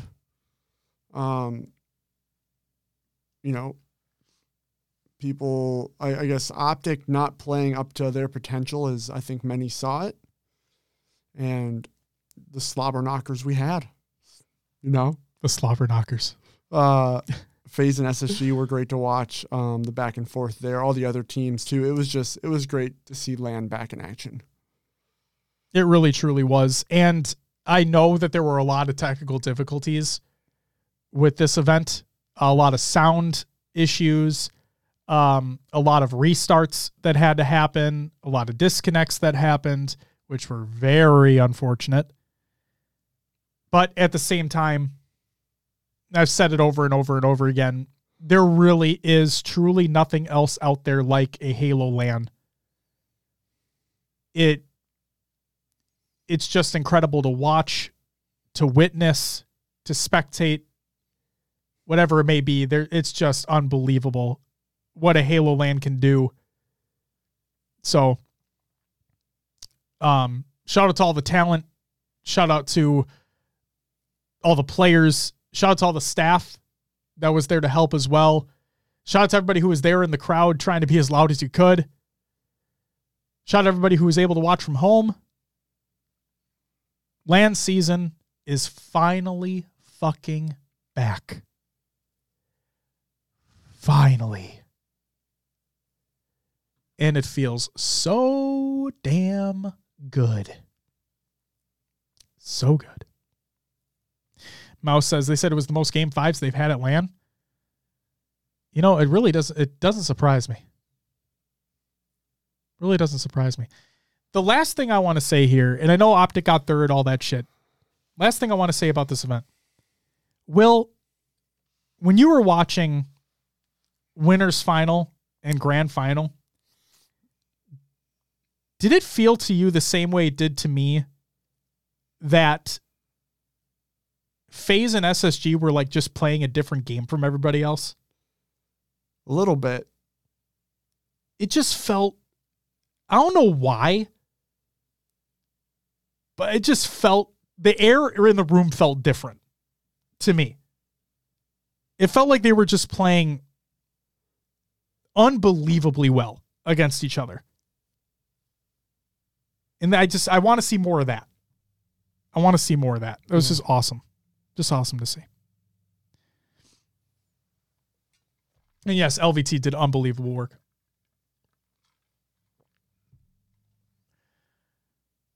And with that, ladies and gentlemen, that's it for our topic for this week. That is our DreamHack Dallas Global Invitational Post Show all wrapped up. And with that, let's move on to a few regular news. Halo 2023 Pride Collection is available at Halo Gear. Go check that out. I bought myself a couple shirts. I'm excited to get them. David Ellis, former Halo designer, has departed 343. This is by David. He says, big news after 13 years, ! Friday was my last day at 343 in Halo. Being a part of every Halo shooter since Reach was a dream come true. But after more than a decade with the Chief, I'm ready for a different challenge. Stay tuned. I'll be sharing what's next soon. Oh, here we go. Halo taketh away.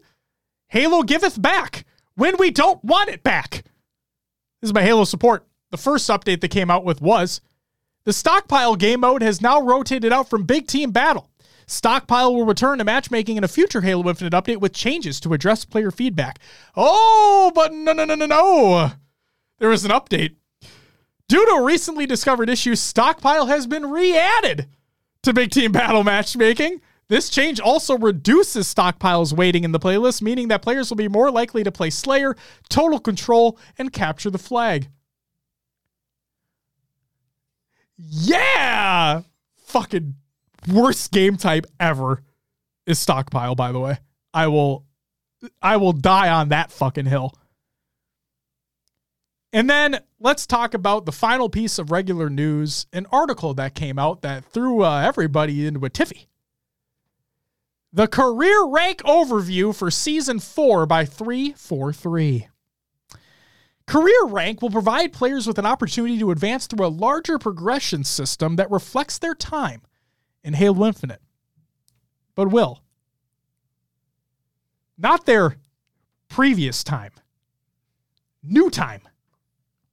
Similar to the progression systems in Halo Reach and the Master Chief Collection, each level will have military-style ranks with unique names and corresponding icons. To make progress through these new ranks, all you have to do is play the game.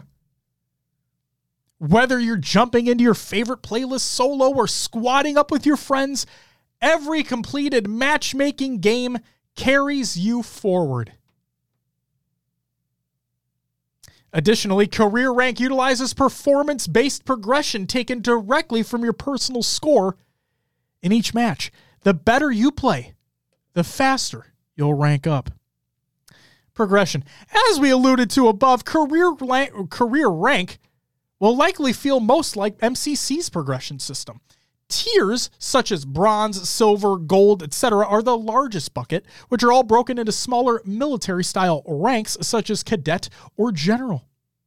Then within each of those ranks, you'll move in 3 smaller increments called grades.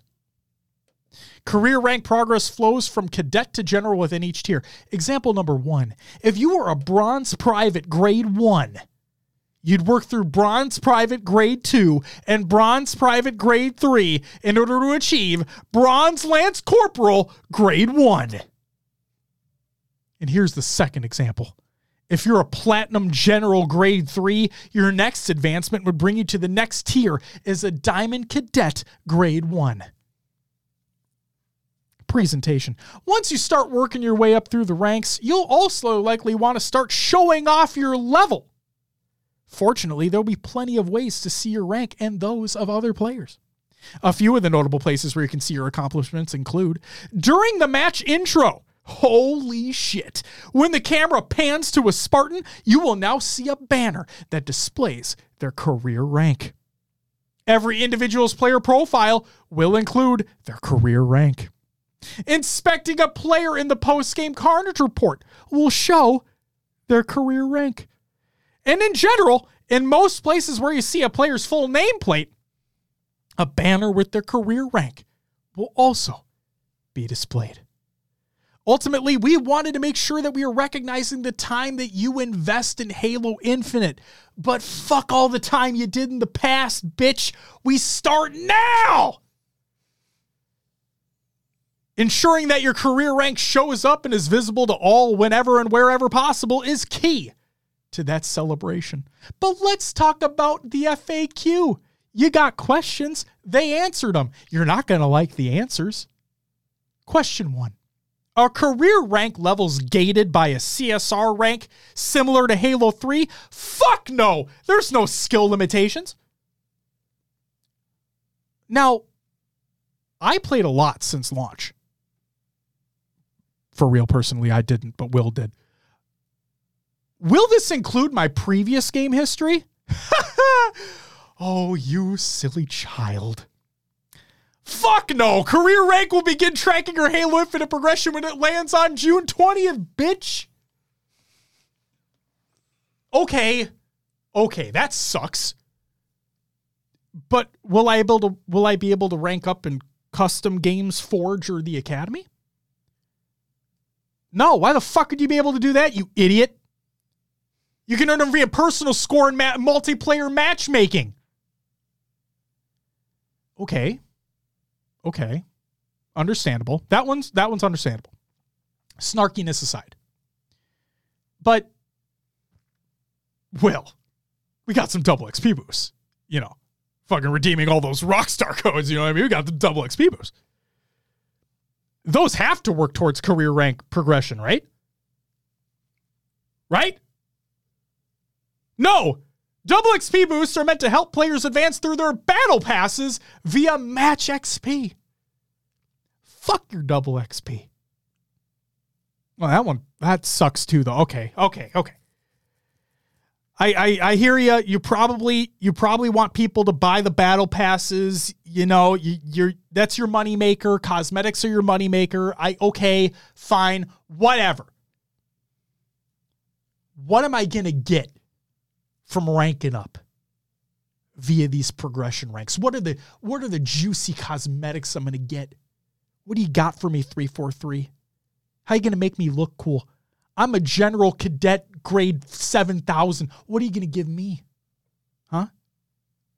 Oh. I'll tell you what they'll give you.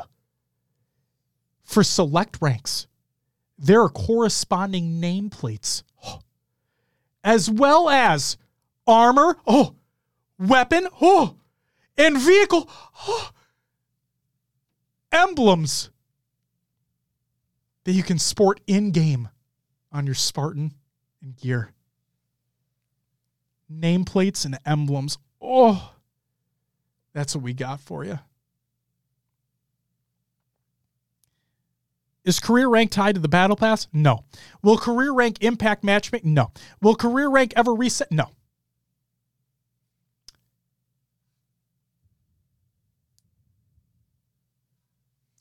That's it for the regular news. Connor Games watch nothing. Will's Adventures with the Nailovers. And I played other games too. Will, what'd you play? Played a little Halo Infinite in between waiting for some matches over the weekend, and yeah, that's about it. Wonderful. Yep. Were they fun games? Some of them. Okay. A lot of people quitting or lagging out recently. So I played some 3v4s, some 4v1s. Great times. Hashtag just infinite things. Oh, yeah. I played games that were not Halo. I played some Destiny 2. Just did the story stuff for the week. Easy and completed like an hour. I played some more Tears of the Kingdom. No spoilers or anything, but I am able now to get the Master Sword. I just need to wait for something to appear, and then I can get the Master Sword, and that's all I'll say. And then I played some Diablo 4 because that came out, and it's great. That's all I played. Time for some shout-outs!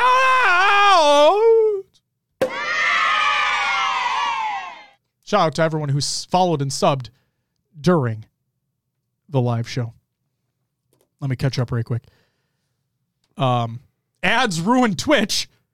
Jared Sin Calcones, Crowned Arbiter, Pactive, The Harbinger, Hunter JJX, Clutchy Clutch, Magic Mike, Ronster, this guy, thank you guys for the follows, greatly appreciated. And then to Danny with the 4-month resub, Danny with the gifted sub, Tom with the 5 gifted, Uneven Elephant with the 2-month resub, Reno, Buff Ginger with the 7-month resub, Smiley with the 5 gifted, and Zig with the, 3-month primer, Ziggler with the 12-month resub and collect with the 4-month resub, you all get a woo! Thank you all very much. Greatly appreciated. John, I will be playing it soon. I'll be playing it soon. Get to the Diablo talk. We're not going to talk about Diablo. It's brand new. It just came out. I'm very early on in Act 1 still. I'm doing a lot of the side content. I'm playing it as a sorcerer, and I think the game's fucking dope. There you go. That's what I'll say about Diablo.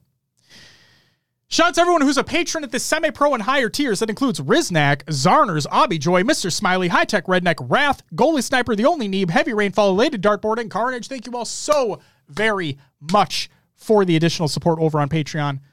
And I seriously can't thank you all enough. It's awesome. Speaking of Patreon, the Plays with Pro Talk or Pro Talk Plays video is done. I just need to get it sent to the proper channels. So just behind a little bit from last month. I apologize. It's okay. We'll have it uploaded very soon. Yes. Hammer says I'm still on Tears of the Kingdom. It's so big. It is really fucking big, and it's really fucking good. And then happy belated birthday to K Matif. Wait, no, I shouldn't even say belated. I think it is literally his birthday today. So happy birthday to K Matify. Oh, no, it is belated. I think it was yesterday. Yesterday was his birthday. God damn it. Happy belated birthday, Kelly. God damn it. I actually think he turned 31 as well. Yeah. Welcome to the group, man. Welcome. Hope you enjoy waking up with your back hurting. It fucking blows. Yeah, it does. Yeah. Congratulations to Real Life Spartan and his wife on welcoming Elsie into their family. Congratulations. Very adorable. And congratulations to Games Done Quick on raising $2,239,204 for Doctors Without Borders and MSF.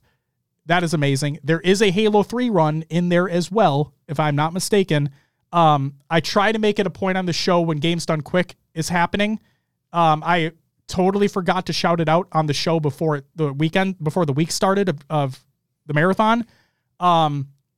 But for those, even if you're not really interested in speedrunning, just go watch some Games Done Quick. More likely than not, they have probably one of your favorite games in the marathon, and just seeing it broken and twisted and just taken apart in the weirdest and coolest ways possible. Again, even if you're not a fan of speedrunning, I'm guaranteed they probably have one of your favorite games that people have run, and go watch them. They have a YouTube channel where they upload all of the runs as well throughout every single marathon. Again, there was a Halo 3 one. There have been Reach ones. There have been 2. There's been 5. Go watch them. They're awesome. They're awesome. Community creations, Halo memes every day. Reddit.com/r/Halo memes. We have Frosty's final Halo 5 montage edited by Zenson Hastings. It is great. Go check it out. Everything you need to know about going to a LAN event. It's 2 Times the Grind, episode 39. Go check that out. And then we have Trippy, Frosty, and Stellar's greatest hits from Halo Infinite LAN events by HCS. Go check those videos as well. There you go. Did you catch the roster mania for Posey? Are you because he's a free agent or what? Am I wrong in seeing that? Like, I thought I saw him put out a tweet or something. Yeah, that's it. I just forgot to include it in the show. I apologize, but it was back there in the mind. We'll have to wait and see, right? As with every fucking thing that happens in this godforsaken scene. We'll have to wait and see. Will. Yeah. That's all I got. It's been a long one. Yep. So if you wouldn't mind doing me a favor and plug this motherfucking show. Hey, we got a Patreon now. Go right check now. it out. Right now. We're doing extra content over there. Extra audio show, video show. Top tiers get to do a little something special with us. Hey, wink, wink. Via Meta. Holy shit. Hang on. What the fuck? Thank you for the 10 gifted subs. What the fuck?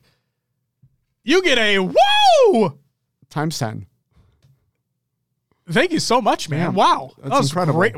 Really generous. What the fuck? Thank you. Just comes in here, drops 10 like nothing. Man. Give us 10 woos. All right, fuck it. You asked Okay, for yeah, it. go for it. Oh, man, I almost coughed. All right. All right, you got this. Woo! Woo! Woo! Woo! Woo! Woo! Woo! Woo! Woo! All right. Better? I think that should do it. All right, Patreon. Yeah, go check it out if you want more content from us. If you want to listen to us on the go or maybe at work or whatever, you tune in. You can find us on your favorite podcast services. Just search for HCS Pro Talk. We're on iTunes, Podbean, Spotify, Stitcher, and others as well, like Josh's favorite. Pocket Cast. Still not an ad. Still not an ad. We and based off Twitch's new fucking... Yeah. It's not an ad anyway. Real quick, I'm really sorry, Will. Jungle says, that's my new morning alarm. I hope so. I hope you enjoy it. Ronan says 24-hour stream. I've done those in the past. Never again. Go ahead. If you want to find us outside of the show, but still within the show limitations, Discord, great place. Go join that ! Discord and chat. We're on social media as well, Twitter, Instagram, Facebook. If you want to include TikTok as social media, some shorts going up there. We also have our YouTube channel where VODs, old interview series, everything is all up on YouTube. Go check it out. If you want to watch us live, usually Mondays at 7 p.m. Central on twitch.tv/HCSProTalk. If you go to hcsprotalk.com, it'll actually bring you to a different site now. It's Podcast Evolved. Make sure to check out evolvedhalo.com. Your home for Halo. And their great shows such as Podcast Evolved, Mission Debrief, Halo TV Plus, Book Clubs, Build with Blocks, Halo Headlines, and Halo Gear Guide. Hell yeah, man. Do it up. Do it up. That's all I got. I'm ready to pass out. Yeah. It's been a day. I agree with that statement. I want to try to play some Diablo in the middle of rendering the show, so we'll see what happens. Ric Flair's going to sue you for the woos. You know, no. Where's the copyright on the woo? Ladies and gentlemen, that is going to do it for episode 290. We're 10 away from 300. Woo. Woo indeed. Thanks, Will, for the... You got a mini woo. Yeah, a little woo there. Guys, this is going to do it for episode 290. Thank you so much, as always, and I truly mean this. I truly mean this. For those who are still here tuning into the live show, thank you guys for being respectful in the chat. It is really appreciated. I know that it's really easy when talking about an individual player, a team, whatever it may be, or even just shitting on our opinions on things. It's easy to take the low road, and I appreciate nobody really doing that. Especially during an episode like this. I appreciate you all continuing the conversation, keeping things respectful, keeping things civil. I know I say it basically at the end of every episode, but I truly mean it because, you know how the internet can be, right? And all we're here to do is we're trying to have a conversation, trying to bring different perspectives on things. Yes, it's easy to be negative on things. And as you could tell earlier in the episode, I have been negative on things, but thank you. That's what I want to say. To those that are listening to the audio version of the show or checking out the VOD on YouTube, thank you as well. It's greatly appreciated. Hope you guys are enjoying the show. Jungle asks, I've only recently discovered y'all. Welcome, by the way. How long have you been covering HCS? And Aaron says 5 to 6 years. And yes, it's been 5 years since January. We're coming up on 5.5 years. 5.5, yeah. So Aaron was spot on, 5 to 6 years. Yeah. Yeah. Damn indeed. 290 episodes, 290 weeks of shows. Ain't fucking stopping, baby. Yeah. DreamHack Dallas is done and dusted. The next stop is Arlington. We have lands basically every month till the end of the season. Cannot fucking wait. Land season's finally back. The competition is more fierce than ever before. Teams are hungrier than ever before. And man, cannot wait for Arlington. Cannot wait. I've said it before and I'll say it again. If you're going to be at Arlington, come find me. I'll have stickers. They're free. Ooh. Come get them. I love stickers. Yeah. We love stickers.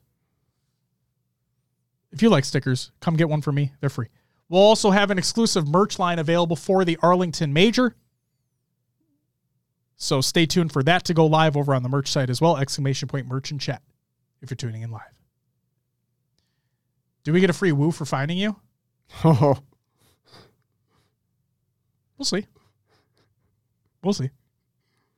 Never say never. Justin Bieber. Ladies and gentlemen, that's going to do it for episode 290. We'll be back next week to talk about, I don't even know what the fuck we're going to talk about, but it's going to be a fun time regardless because we love chatting with you all about it. Guys, we'll be back next week. But until then, bye-bye!